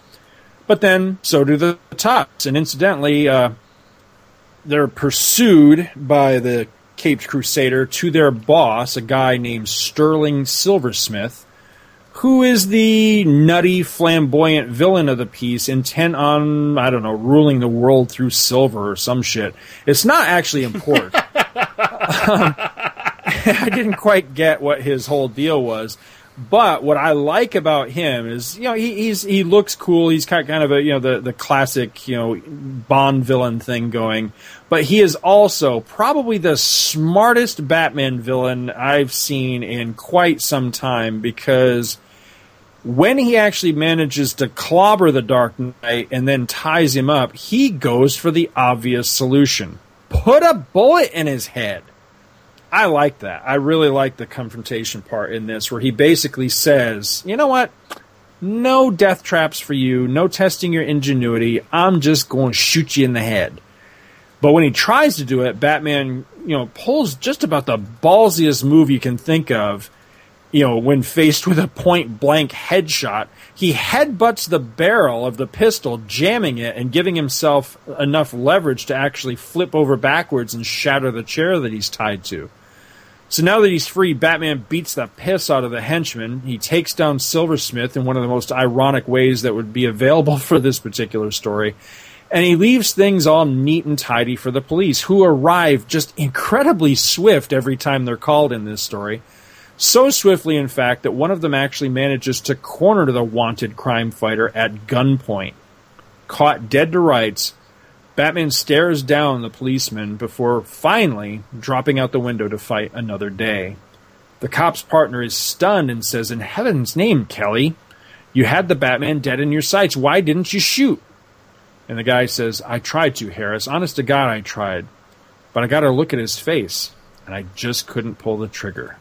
Could you?" And that's the end of this particular chapter. And as I said, I like this because it is part of the larger Bat Murderer story, but it's also a great little standalone tale. And in a lot of ways, illustrates everything I like about Batman. He gets to use his detective skills. He gets to fight a big over-the-top villain, or in this case, maybe a small over-the-top villain, but an over-the-top villain nonetheless. He gets caught in a death trap that's not really a death trap at all. The guy's not going to do the typical Bond villain thing. He's just going to shoot him. And I like that even faced with that, because I've heard that be a common criticism of Batman stories, that why don't they just shoot him? Well, that's exactly what this guy's going to do. And Len Wein perfectly illustrates that even faced with that, Batman can think his way out of the situation. I love that. I think that's very, very clever. And I wonder how many people actually would read this story and actually catch that that's exactly what Wayne is giving us here. He's giving us the answer to that question. Well, why don't they just shoot him? Well, this guy tries. This guy's got him point blank, and Batman still manages to escape. I think that's great. I'm just blown away by that. The art is... I don't have words for the art in this. This is Batman to me in every way. Now, granted, this is very likely the second comic I ever read as a kid of, all of 7 years old, and not even 7. I wouldn't turn 7 until April of that year. So, 6 years old. I'm sure that this greatly informed my opinion of Batman. But I look at this and this is just like, yep, that's my Batman right there. Couple quick specific notes. I really didn't take a lot of them because I could just gush all day about this particular issue, but a couple of quick ones. Page 3, very first panel, kind of threw me when I was first rereading this, because that little bubble that's just to the left of Batman is the same color as the word bubble. And so here's what it says. It says, "Evening, the Midtown penthouse apartment of millionaire philanthropist Bruce Wayne." I thought he was dictating or something. I didn't quite get at first that was a caption bubble. I thought it was a word bubble. It's really weird that it's like right next to his head, the shape of a word bubble, and the same color. So it kind of throws you. I wonder when they reprint this story if they color correct that or not. I don't know. I don't have any reprints of it, I don't think. Page 3, last panel, one of my all-time favorite Batman shots. He's leaping off the top of Wayne Tower as the sun... I guess the sun's supposed to be setting, but it is kind of high in the sky for it to be setting. But still, he's leaping off the tower, and just the way the coloring and the shadowing is there, it's great. Leaping off and... That was one of my notes away on this one, too. Mm-hmm. Yeah, it's gorgeous. I mean, that looks like it could be taken off and become like promo art or poster art or something. It's just gorgeous. Page 4, third panel, Batman references the Shadow, which I think he'd met a couple of times by this point. It was a couple issues before this because he's just like, I have him to thank. Or I guess that's another one I owe him. That the Shadow team up is an amazing story. I really like that one. You know what? The Shadow's in the the wall, or I'm not sure how to describe this. It's like Batman's thinking about. Yeah, I didn't even catch that until just now. But yeah, the the Shadow is like in like thoughts on the wall or something. That's really cool. I like that. Again, let me flip to the specific page. Page 10. Yeah, page 10, third panel. Silversmith is pointing the gun right between Batman's eyes, and Batman he actually looks scary right here. He's just got this determined look on his face, like, you know, go ahead and kill me. You know, he's got that great look of I'm gonna get you. You think you've got me, but I'm going to get you. Even if you pull that trigger, I'm still going to come get you. I just love that look. And, it's like Paul said before, I can definitely see some John Byrne in there, especially at that panel right there, because when Byrne illustrates Batman, often it's colored and shadowed very similar to the way it's colored and shadowed here. But Silversmith says, "Goodbye, Batman. No outlandish doom trap for you to test your ingenuity upon this time. Just a plain and simple bullet between the eyes." God, I love that. I love that. I just think it's great. That's it really for specific notes about this particular story. Just a couple quick general notes. As awesome as the setup to this story is, and even the resolution is, taken as a whole, Batman 444 through 448. One of my all-time favorite Batman stories, mostly because this is when I discovered the character, was with the Bat Murderer story. Great setup, beautiful art in the first couple of issues. Unfortunately, the last two issues, the resolution to the story, illustrated by Ernie Chan, and not the biggest Ernie Chan fan in the world. Not bad, just he ain't no Jim Aparo.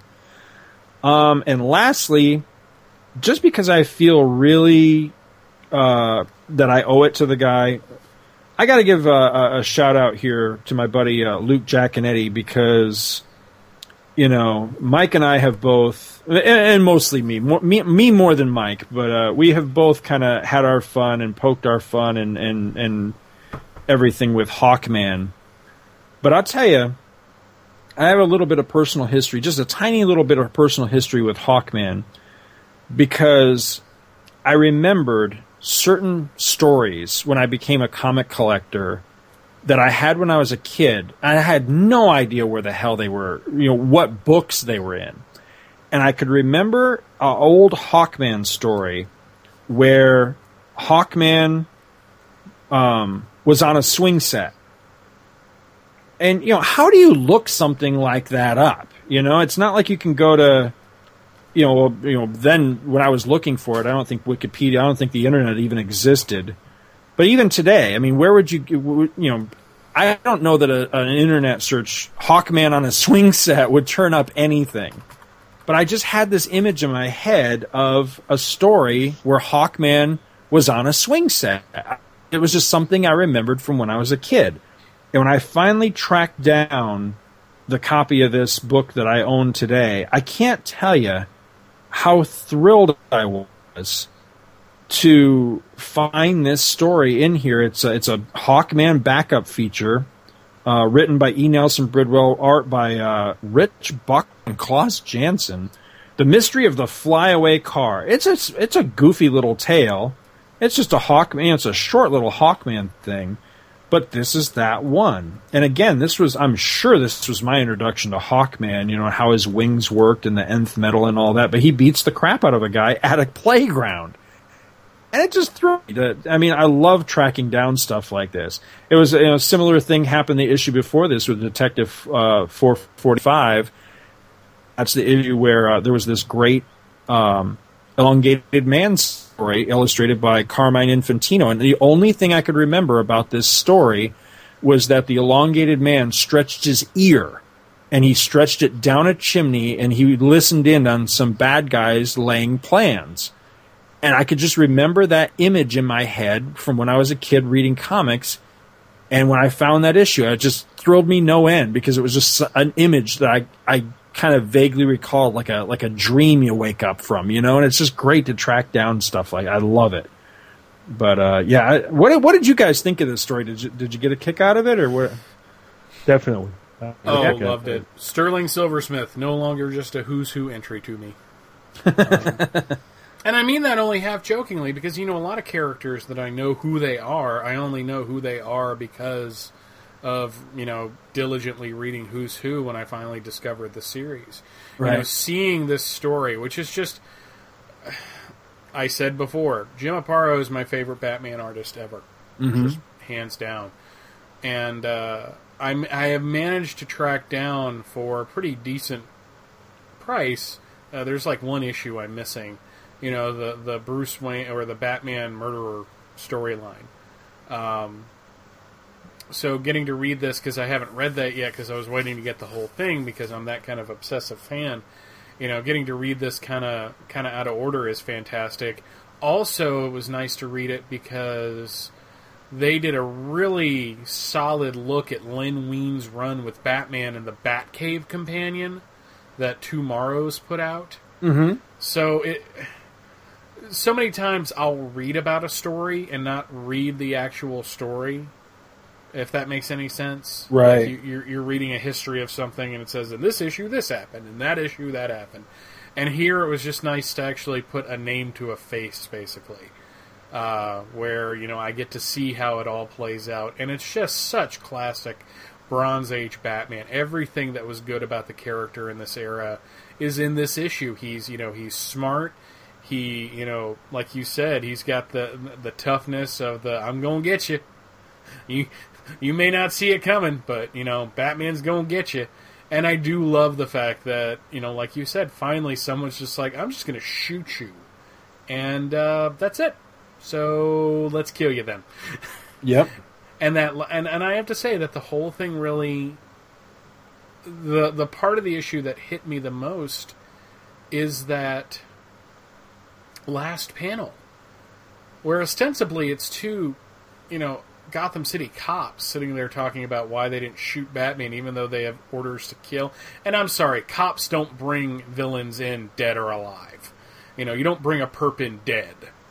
It's just not how the cops operate. But I love the fact that the last panel is the cop looking at me with the gun out going, could you? Right. He's not asking his partner, he's asking me. Or he's Right. asking you, or he's asking Paul. Yeah, And that is just a absolutely. great artistic touch to the end of this story. Just a fantastic issue. Yeah, I really enjoyed this also, and I had never read this, and I never read the whole storyline that you're talking about. So now I'm gonna have to get it all and check it out. A couple of notes I had on it. The cover, I agree with you. I really like the cover art. I do not like this time in comics when they would let the logo for the book take up a third of the cover. Yeah.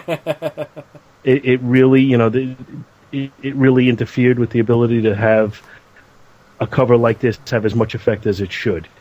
Mm-hmm. If they had made a full page picture and then figured out a way to work in the Detective Comics logo some other way, it would have even been better. And it's really good even with that. I'm in total agreement with you guys. As much as I'm a Neil Adams fan, Jim Aparo is the Batman artist. Mm-hmm. And I think it probably has to do with he was our entry Batman guy for all three of us. That and the fact that he's also was a great artist. I had made the note on that same panel you did on page 3. The panel before that I thought was interesting, like the portrait of his parents he's looking at, just because the style of the portrait just screams 1970s to me. Well, plus Martha Wayne looks like Senorita too, doesn't she? She looks a little like Talia al Ghul. Yeah, you're right. It does though. It almost looks like he's looking like at a poster from like a Zorro movie or something, because they look vaguely Spanish to me. I don't know why. That's just something about the art style there.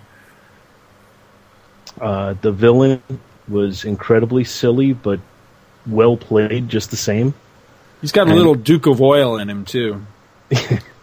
He's just, The hell you say? Sorry. He's Duke of just Oil, really? From The Outsiders, remember Duke of Oil? I know. I've been trying to forget. I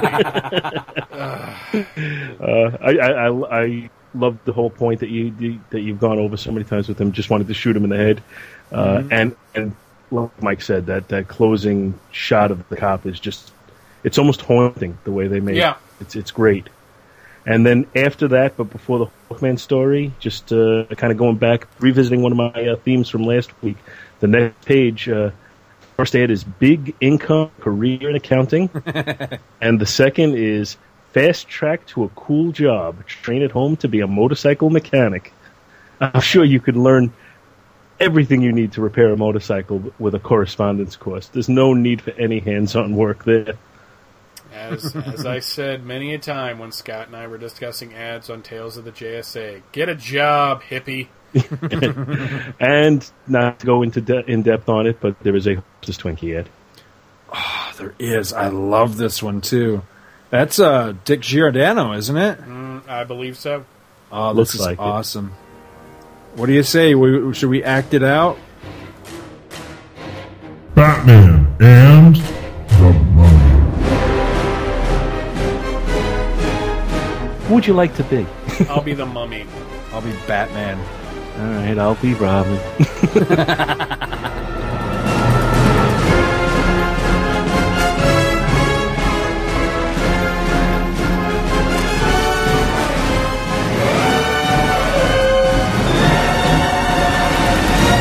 The Mummy has captured the professor and his beautiful daughter. Great Cheops!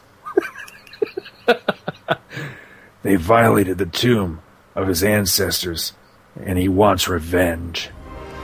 I'll roll this 2-ton stone. They'll never get out alive. Even my special mummy ray gun won't stop him. Well, after all, you can't kill a mummy. Right. He's already dead. What'll we do? We've got a secret weapon. I've got it. What is it? We've got to act fast. I totally misread that line. I suck at this. We'll lure him. We'll lure him away with an offer he can't resist. Seems I've heard that somewhere before. What's that? Delicious Hostess Twinkies. I can't resist that moist sponge cake and creamy filling. Here he comes. I've been around for 2,000 years and I've never tasted anything so good. Now's our chance to escape. Let's go. Gee, thanks, Batman and Robin. For those delicious Hostess Twinkies.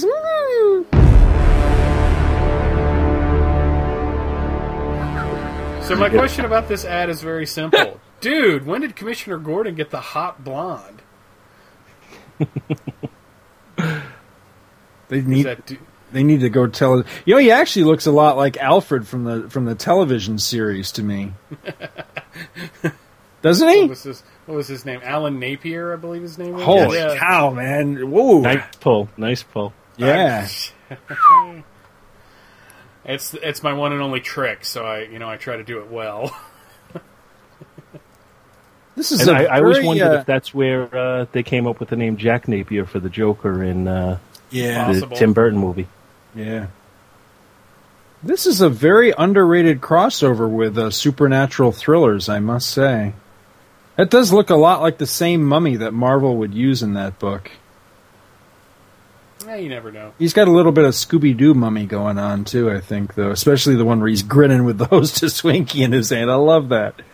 I'm just glad I was able to do my Skeletor voice from He-Man and the Masters of the Universe. So, hey, did you see that the lens fell out of Batman's mask there? And the 1, 2, 3, fifth panel? Because every other one, his eyes are opaque, but that one there, you can actually see his eyeball. That's weird. I don't see it. No? No. Yeah, look down at, what is it, 1, 2, 3, 4, yeah, fifth panel where he's going, what is it? We've got to act fast. Right, yeah. I don't see his eyeball in it. Really? Seriously. What are you looking at it at? Do you have the issue? I'm looking digitally. Ah, I wonder if they color corrected it or something. Weird. Actually, I would be remiss if I didn't mention one other thing real quick about this. You can read the entire Bat Murderer saga in Best of DC. Is this a Best of DC or is this one of those odd ones? Yeah, this is Best of DC number 9, one of those digest-sized DC books they used to put out. It puts the whole saga in there, and I think there might even be a little bonus. I think one or two of the stories in the back of this might be bonus stories from something else that are not related to the Bat Murderer story. Last one-day show I was at, they had an entire box of them, but they wanted like $10 a piece. They're getting pricey, but sometimes you can still find them on the cheap. Like that one that you got for me, I think it was number 1, isn't it? The one. Yeah, that I got in a box of stuff from Jay and Silent Bob's Secret Stash on eBay. So that was a cheap one to find. The other thing I was going to mention here, and I just noticed it actually is signed by the artist. Very last couple of, it's like the last 4 or 5 pages, you have, I'm not sure how to describe these. They're not exactly cutaways or whatever, but they're kind of like, they're almost like Marvel Handbook entries, but it's on the Wayne Foundation building with a diagram, and then you've got the overhead view of the Wayne penthouse, and that also has floor plans and a diagram type of thing. Terry Austin is the artist on the Foundation bill. I'm going to assume he did both of them. I don't see his signature on both, but I definitely see it on the Foundation bill. That's actually really cool. I like that. But yeah, that's a nice little way to get the whole story. I know it's been reprinted in other places too, but that's how I have my reprint. I have the original issues, but then I also have that little reprint of it as well. But that's all I got. Alrighty, well, finally tonight we're jumping ahead to 1981. And last episode we covered a couple anniversary issues of Spider-Man. And I decided for my Batman book that I was going to cover an anniversary issue of The Dark Knight. And about a year or so ago, I found on eBay for cheap, I mean it's not in the best of condition, I would say it would be mid-grade, a copy of Detective Comics number 500, which is this beautiful cover where just about every artist imaginable has signed it, because it's kind of a jam cover where you have Jose Luis Garcia Lopez and Bob Smith, Jim Aparo, Walt Simonson, etc. Carmine Infantino. Yep, Carmine Infantino, who does the Batman and Robin on it. Now, there are 7 special stories in this issue. And we have a Hawkman story, we have a Batman and I believe it's the Creeper team up later in the issue too. We have a Slam Bradley story by Jim Aparo. You know, these are all well and good, but there's one story in particular that I wanted to focus on that I first read thanks to the very awesome Greatest Batman Stories Ever Told. Not to be confused with Batman, the Greatest Stories Ever Told, which came out about 6 or 7 years ago. Greatest Batman Stories Ever Told came out around 88, 87. I first read it in 1989 after the release of the Batman film. No, 1990. My dad was getting my sisters like a bunch of Valentine's Day presents, and he got me that book for Valentine's Day. Weird gift, but not only did it have a bunch of really cool Batman stories that I had never read before, including the Joe Chill, Lou Moxon saga, it also had a story that was written by Alan Brennert and drawn by Dick Giordano to kill a legend, Gotham City, 20 years ago. In every life worth remembering, there is a turning point. A moment in time when a decision is made and the course of a life is forever changed. A wrong turn, a second too early or too late, and things might have been different. For 8-year-old Bruce Wayne, that turning point is only moments away, and once it is reached, it cannot be taken back. Or can it? And we see once again the origin of Batman, where his parents are held up by Joe Chill. They're both shot dead. Batman Bruce Wayne stares at him. Joe Chill goes, "Stop looking at me, kid! Stop looking at me!" And he starts to scream, and we go to Bruce Wayne waking up from a nightmare. And he does what any other, wealthy playboy does after having a nightmare. He puts on a bat costume and swings across the city. Comes across a mugging, because, come on, it's Gotham City. Of course there's going to be mugging. And while he's chasing the would-be perp, he runs into a fog bank. Suddenly, Robin shows up out of nowhere and has this great line. "Hey, look, it's the Goodrich blimp." "What? Dummy," Robin says as he punches the guy in the head. "Goodrich doesn't have a blimp." So basically, Batman and Robin have a, "Hey, good to see you, but aren't you on a plane?" And Robin's like, "Yeah, I was supposed to be on a plane. How the hell did I get here?" And everybody's favorite mysterious superhero helper guy, the Phantom Stranger, shows up. And basically starts talking about the fact that 40 years ago, on Earth 2, the Waynes were killed, and Batman was born. 20 years ago, on Earth 1, the Earth they're on, the Waynes were killed, and Batman was born. And on another Earth, which is unnamed, but I'm sure it's in that Crisis handbook thingy, the cycle is about to begin anew. And he basically makes Batman the offer. "Hey, you want to go to that Earth and stop the killing from taking place?" And Batman thinks about it for all about 30 seconds and decides to go. Batman tells Robin that he has to stay behind, but come on, this is Dick Grayson in the 1970s. He's not listening to a damn thing Bruce says. So they escape into the mists and appear on a harbor, basically, see a bunch of bad guys, beat them up, surprised that the bad guys give up so easily because they're scared of them, and soon they are faced with Lieutenant Gordon and the Gotham City Police Department. Well, there's really no time to explain, so they evade the cops and assume their identities of Bruce Wayne and Dick Grayson. Now, don't ask me to explain where they got clothes, because they don't tell me. But suddenly they're in clothes, and they go to the social register to see where the Waynes live. There they run into Barbara Keene, who looks a lot like Barbara Gordon, but this is Detective Gordon's fiancée, but I thought it was Lieutenant. But anyways, she mistakes him for Thomas Wayne, and as they're talking, Dick has a look around and basically discovers that this world has no heroes. Not even in fiction. No Robin Hood, no Camelot, no Hercules, Odysseus, Gilgamesh. He looks up a star chart to see where Krypton is supposed to exist, and it doesn't. So there's no superheroes and no literature to inspire them. Meanwhile, a thug named Joe Chill comes to town.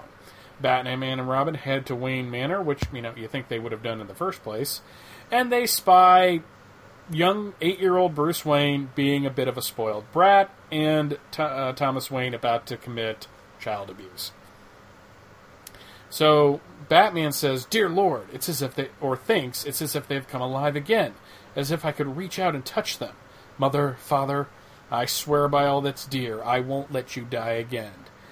And Robin's opinion of the situation is a little different. "This Bruce Wayne's a spoiled little brat. I wonder if we stop his parents' murder, will he grow up to become the bored playboy that Batman only pretends to be?" So Batman dresses up as Lieutenant Gordon, gets all the files on Lou Moxon that he can, goes and confronts Lou Moxon, says, "I know what you're up to." Moxon feigns ignorance, especially when it comes to knowing who Joe Chill is. Batman drops him, and the dynamic duo leaves. Moxon, meanwhile, is kind of confused, doesn't know how they know about his plans for Wayne, so he says he has to move the timetable up. So Joe Chill shows up and comes into town, looks up Lou Moxon, because a guy named Charlie said Moxon's always got work for a guy. Shoot, right about now, he'd be willing to do anything. Batman and Robin head back to Wayne Manor, spot Bruce Wayne playing with trains. Batman says, "A boy who will see his family die before his eyes, he'll never forget that. Never lose the anger or the anguish. No one should be angry all his life, Dick. No one." Robin says, "I know, but it seems so impossible. Chill could be anywhere. Phoenix, Toronto, Miami. What? Of course, Batman says. How could I have been so blind? I just assumed that this chill is like the one from our Earth, that he was from Gotham City.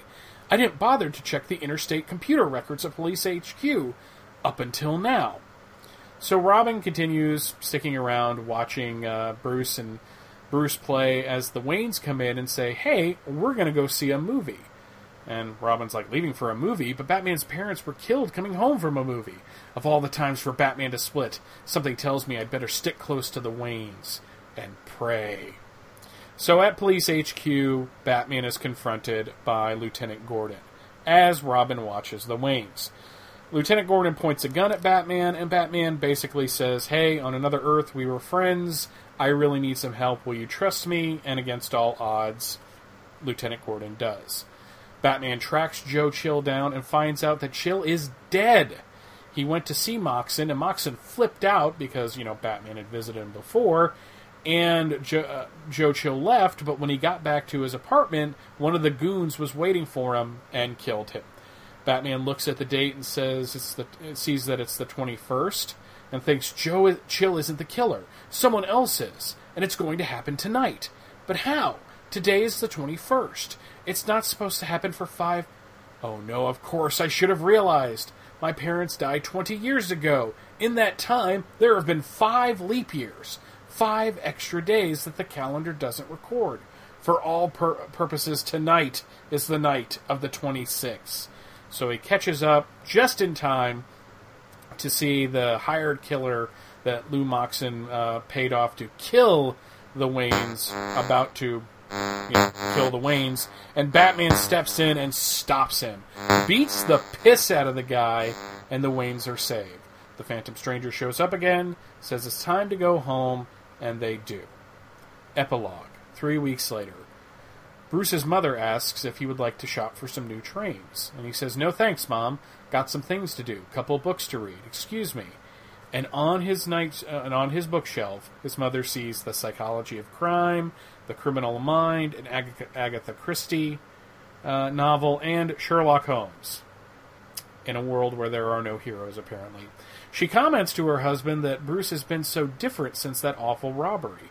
And Thomas Wayne says, if by different you mean quieter, more studious, I think it's an improvement. Maybe we ought to get mugged more often. Outside, Bruce Wayne is training himself to the peak of his physical conditioning because he saw a man in a bat costume. Years from now, he will make a decision, choose a direction for his life. And when he does, it will not be a decision born on grief or guilt or vengeance, but of awe and mystery and gratitude. The end. God, I love this story. Man, it's a great way of exploring the origin without necessarily retelling it, if that makes any sense. The artwork by Giordano is fantastic. I love all the twists and turns it takes. I love that it starts off with a very moody retelling of the origin. The only thing I really don't like is that the Phantom Stranger is involved, but you can't take him out of the story. I don't like the Phantom Stranger. Phantom Stranger's an asshole. He really is. I mean, every time he showed up in 70s Justice League, it was always to say, oh, here, I'm dark and mysterious, do this. And they just freaking listened to him. And he's a douchebag in a turtleneck. What's awesome is Robin pretty much calls him out in this. Robin says, I know I just met you for the first time, but you're being kind of a dick. Do you could you throw us a bone here? I love that. How is he actually word it? Let me see if I can find it real quick. No, that's what he says. Yeah, that is essentially what he says. He's... we've never met before, stranger, but I take it you're heavily into cryptic. Care to translate that? On page 5, when the Phantom Stranger is talking about Batman's origin, Giordano does a really great Bob Kane-inspired Detective Comics number 27 homage right next to 70s Batman, with the Earths in the background. And I love... everyone does the Earths in the background, and it's really easy, especially with the Flash and Green Lantern, to do the 2 different versions. Anybody hear that? Yeah, I hear it. What are you hearing? Crackle. It sounds like Pong. Actually, it does. Are you near the electrical lines, anybody? No, I'm just kidding. But with Batman and Superman, it's a little more difficult. I just absolutely love that here, it's just like, okay, here's the Golden Age Batman, here's the Batman of today, side by side. When they're on the alternate Earth, I like the differences that Brenner sets up. I'm a little confused by Barbara Keene. You know, how is his daughter his fiance? But you know, it's a different thing. Is Barbara Keene somebody who's in the other Batman mythos? Because that name seems familiar. Well, I know in Batman Year One, which granted that's a post-crisis story, his wife was Barbara, and I think she was in pre-crisis too. But I'm not 100%. But I know because I've always been a little bit weirded out by the fact that his wife and his daughter were both named Barbara. Well, wasn't it actually a thing where his daughter, Barbara, was actually his niece? It wasn't his real biological daughter or something like that? In the post-crisis era, it was his niece, but then... What's her name? Devin Grayson did that story where it was revealed that he and his brother's wife had an affair because his brother was just a complete piece of shit. But he was a good guy and slept with his brother's wife. Yeah. I'm just saying. But I don't know. Name Keene seems to be familiar to me from older stories. That maybe that was the name they had for Batwoman or something at one point. That's Kathy Kane. Yeah. Okay, yeah, forget that then. Sorry, don't get mad. I'm not mad. Well, I don't go away mad. I just go away. I feel very, very like I was just yelled at. God, Paul, you're so stupid. No, Idiot. I'm sorry. I'm just going to sit here and crackle. Yeah, I wasn't even going to answer because I was so hurt. Aww. Paul, if I was yelling at you, everybody in this house would know about it. And I think the neighbors would know about it, and I think the people down at Walmart, which is like 10 miles away, would know about it too. Wow, I just really piss you off. No, that's if I... Oh, never mind. I'm done playing this game. The action's pretty good throughout this story. Giordano draws a great Batman. Yeah, he always... Sometimes it's a little stiff, and I think the chess symbol is always a little too small when he draws Batman. But it's still just a fantastic-looking story. I do think it's a little creepy that we see on page 10 that Thomas Wayne is about to backhand his son for having basically it's called a temper discipline, and kids need it every now and again. I know we've kind of forgotten that in this country, but yeah. He's not as much of a jackass as Frank Miller would make him, that when his son, falls into a hole accidentally, he starts screaming at him. But I like the whole twist on the Lou Moxon thing, that basically Batman goes looking for Joe Chill, and Moxon was going to hire somebody. He doesn't know who Joe Chill is, so when Joe Chill shows up, he's like, oh crap, you're a hot, wanted guy. This dude beat me up, so I'm going to have you killed. And it's just the only thing about this story that I don't like outside of the Phantom Stranger is the whole February 29th thing, the leap year. That's just wacky. Because basically, they explained why it was 5 days earlier in the story. He moved up the timetable. That's a better way of explaining why the murder is happening that night instead of, on the 26th. So, I don't know if you guys felt the same way. Page 18, the shot of Batman backfisting the guy is really awesome. And page 19, I love the shot of Bruce Wayne in that final panel walking back towards Wayne Manor with the shadow of the Batman looming in front of him. Mm-hmm. And the fact that there is going to be a Batman in this world, but he's not a tragic character. He is a truly heroic one. He is doing it because it's the right thing to do and because he was inspired to do it. So, very cool. What do you guys think? Great story. I had this one. I had bought this one new on the stands, and I had never read it until you said you were going to do this one. So I was happy to get a chance to read it now. I was also I had a note about Thomas Wayne about to smack the kid. It just, I don't know, it just seemed like the way they presented it. He's like, one of those dads. Anytime the kid even looks at him sideways, that hand is going up, ready to smack. Why I oughta? Yeah, exactly. I am gonna slap you ball-headed. Is what I was he's a saying little right taken aback by Robin's crisis of conscience, where he starts thinking, well, maybe we should let these two people get killed because this kid's kind of a brat and he'll be better if his parents are dead. So I found that a little troublesome until the end, when at least he does finally decide, Batman was right, I can't let this happen, and he starts diving in.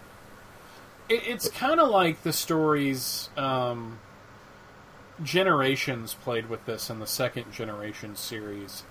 And I think there was actually like a Silver or Bronze Age story that talked about this. I think Charlie Niemeyer covered it on one of his, or was it J. David Weeder on Superman in the Bronze Age recently, where basically Superboy knew what was going to happen and let it happen anyways, because if he didn't, the world would be left without Batman.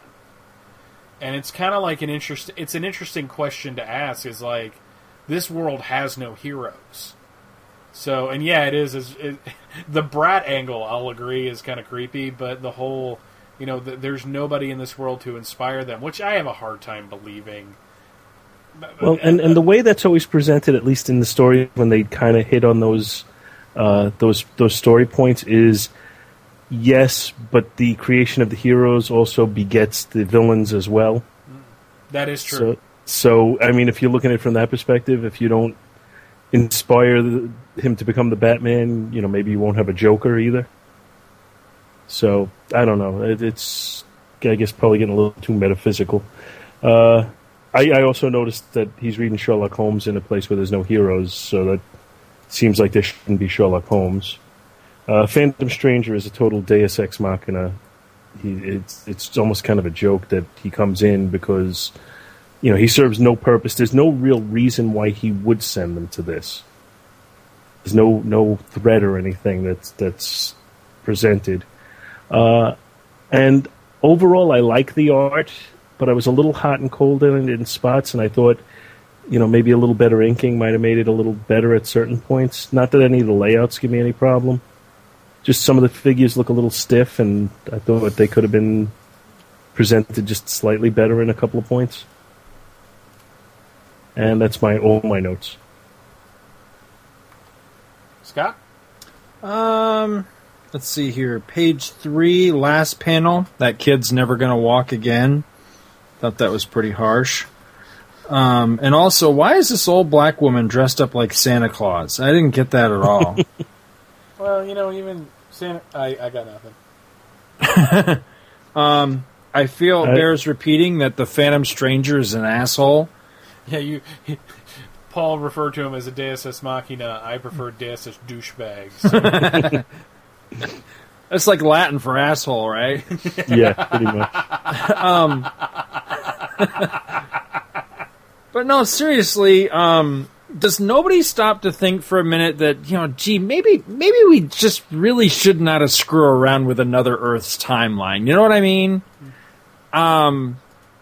I think the only thing that saves this from being a much bigger nitpick, because at this point it's just kind of an observation for me that I just don't think that's a good idea.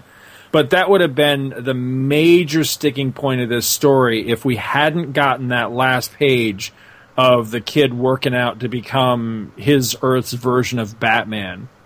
Because I can just see that, if this story had played out the way that I thought it was going to play out, where Batman sails into this other Earth, prevents Thomas and Martha Wayne from being murdered, and that's just it, and this kid's going to grow up a nice, normal life and everything, then, 20 years from now, Gotham City disappears in a Joker-shaped mushroom cloud. It's like, what the hell? So I wasn't really crazy about I like the Phantom Stranger in theory. It's just, this is what he devolved into, is just, like you say, this Deus Ex Machina, where he would pop in, he'd give the hero a mission. 9 times out of 10, it would be like, well, why the hell don't you just do it yourself? You know, at least in this one, it was something where I don't think that the stranger could actually do this himself, so that's why he's getting Batman in on it. But anyway, I wasn't crazy about the idea of him mucking about with another Earth in its timeline. I think you're just asking for trouble in something like that. And I did kind of like Robin's crisis of conscience. I didn't really like his reasoning that, like he said, well, this kid's an asshole, so let's just let his parents get murdered. That's kind of how it comes off, but I get what I think, anyway, where he's going with that, because I think he's kind of having the same thought that I did, is that, do we have the right to do this? Should we be doing this? That's kind of what I took from what Robin was saying in that whole thing. Let's see, page 11, fifth panel. That is an awesome shot, except that the bat, at least in the one I'm looking at, it kind of looks like the bat suit is empty because of the coloring right there. I don't see any skin tone on Batman's face. It's just all blue, so it almost looks like an empty bat suit sailing over the city with Robin, but it's still, the perspective is really cool. I don't typically like solo Dick Giordano, which is odd because I really, really like Giordano as an artist, you know, as an inker, particularly on like John Byrne or Neil Adams or Jim Aparo or any of those guys. You know, I really, really like his inks. I think Paul summed it up perfectly. Hot and cold. I'm very hot and cold on solo Dick Giordano, and I think there's some really dynamic shots, some really good looking stuff in this, and then there's a lot of other shots where I think Batman and even Robin in a couple of them look a little beefy. They look a little chunky. And they definitely look a little stiff in some of the shots too. Favorite page of the entire book was page 12. Did Batman just kill those guys with a truck? Because I love that. I think that's awesome. It's another Earth, so it doesn't really matter. Yeah, exactly. His oath to kill is Earth 1 and Earth 2 only. Any other Earth, and it's fair game. It's great, though. If they survived that, then this world does have supervillains. He does, though. He pulls a total John McClane and takes him out with a truck. I love that. It's great. I think that's about it. I was a little hot and cold on this story overall. I think it was pretty cool. I like the basic idea, and I do like that the kid becomes Batman anyway. I think that's ultimately the saving grace to the story. If it wasn't for that epilogue, I don't think I would care for this story. But I do like that element that now, like you said, Mike, rather than being a tragic character, now he becomes a hero through example, you know, through inspiration. I do like that. I think that's it'd be interesting actually to go back and examine that Batman. Mm-hmm. You know, if this Earth had survived the crisis and all that, to go back and see what kind of Batman this kid becomes, because a Batman inspired rather than a Batman, you know, formed through a sense of vengeance or whatever, is an interesting concept. You know, what kind of hero would he be? It'd be interesting to see him not become a costumed hero, but a cop or a private detective or something like that, where he's fighting crime, just not as a grim, you know, vigilante, but just, you know, maybe working within the system. I mean, you can still train yourself to the peak of physical perfection and learn how to be a master detective, right? Or an Iron Man or something like that. You know, where he becomes more. You know, more. Although we do see him working out and all, so I guess that theory doesn't really follow. But I was going to say like technology based or something like that. It's just basically he becomes some kind of social crusader and ends up fighting crime. And you can go into like so many different ways, and it still works. Well, it turns out in this universe, Venus exploded, Earth moved closer to the sun. He swore vengeance. And he got the Genesis and went after Captain Kirk.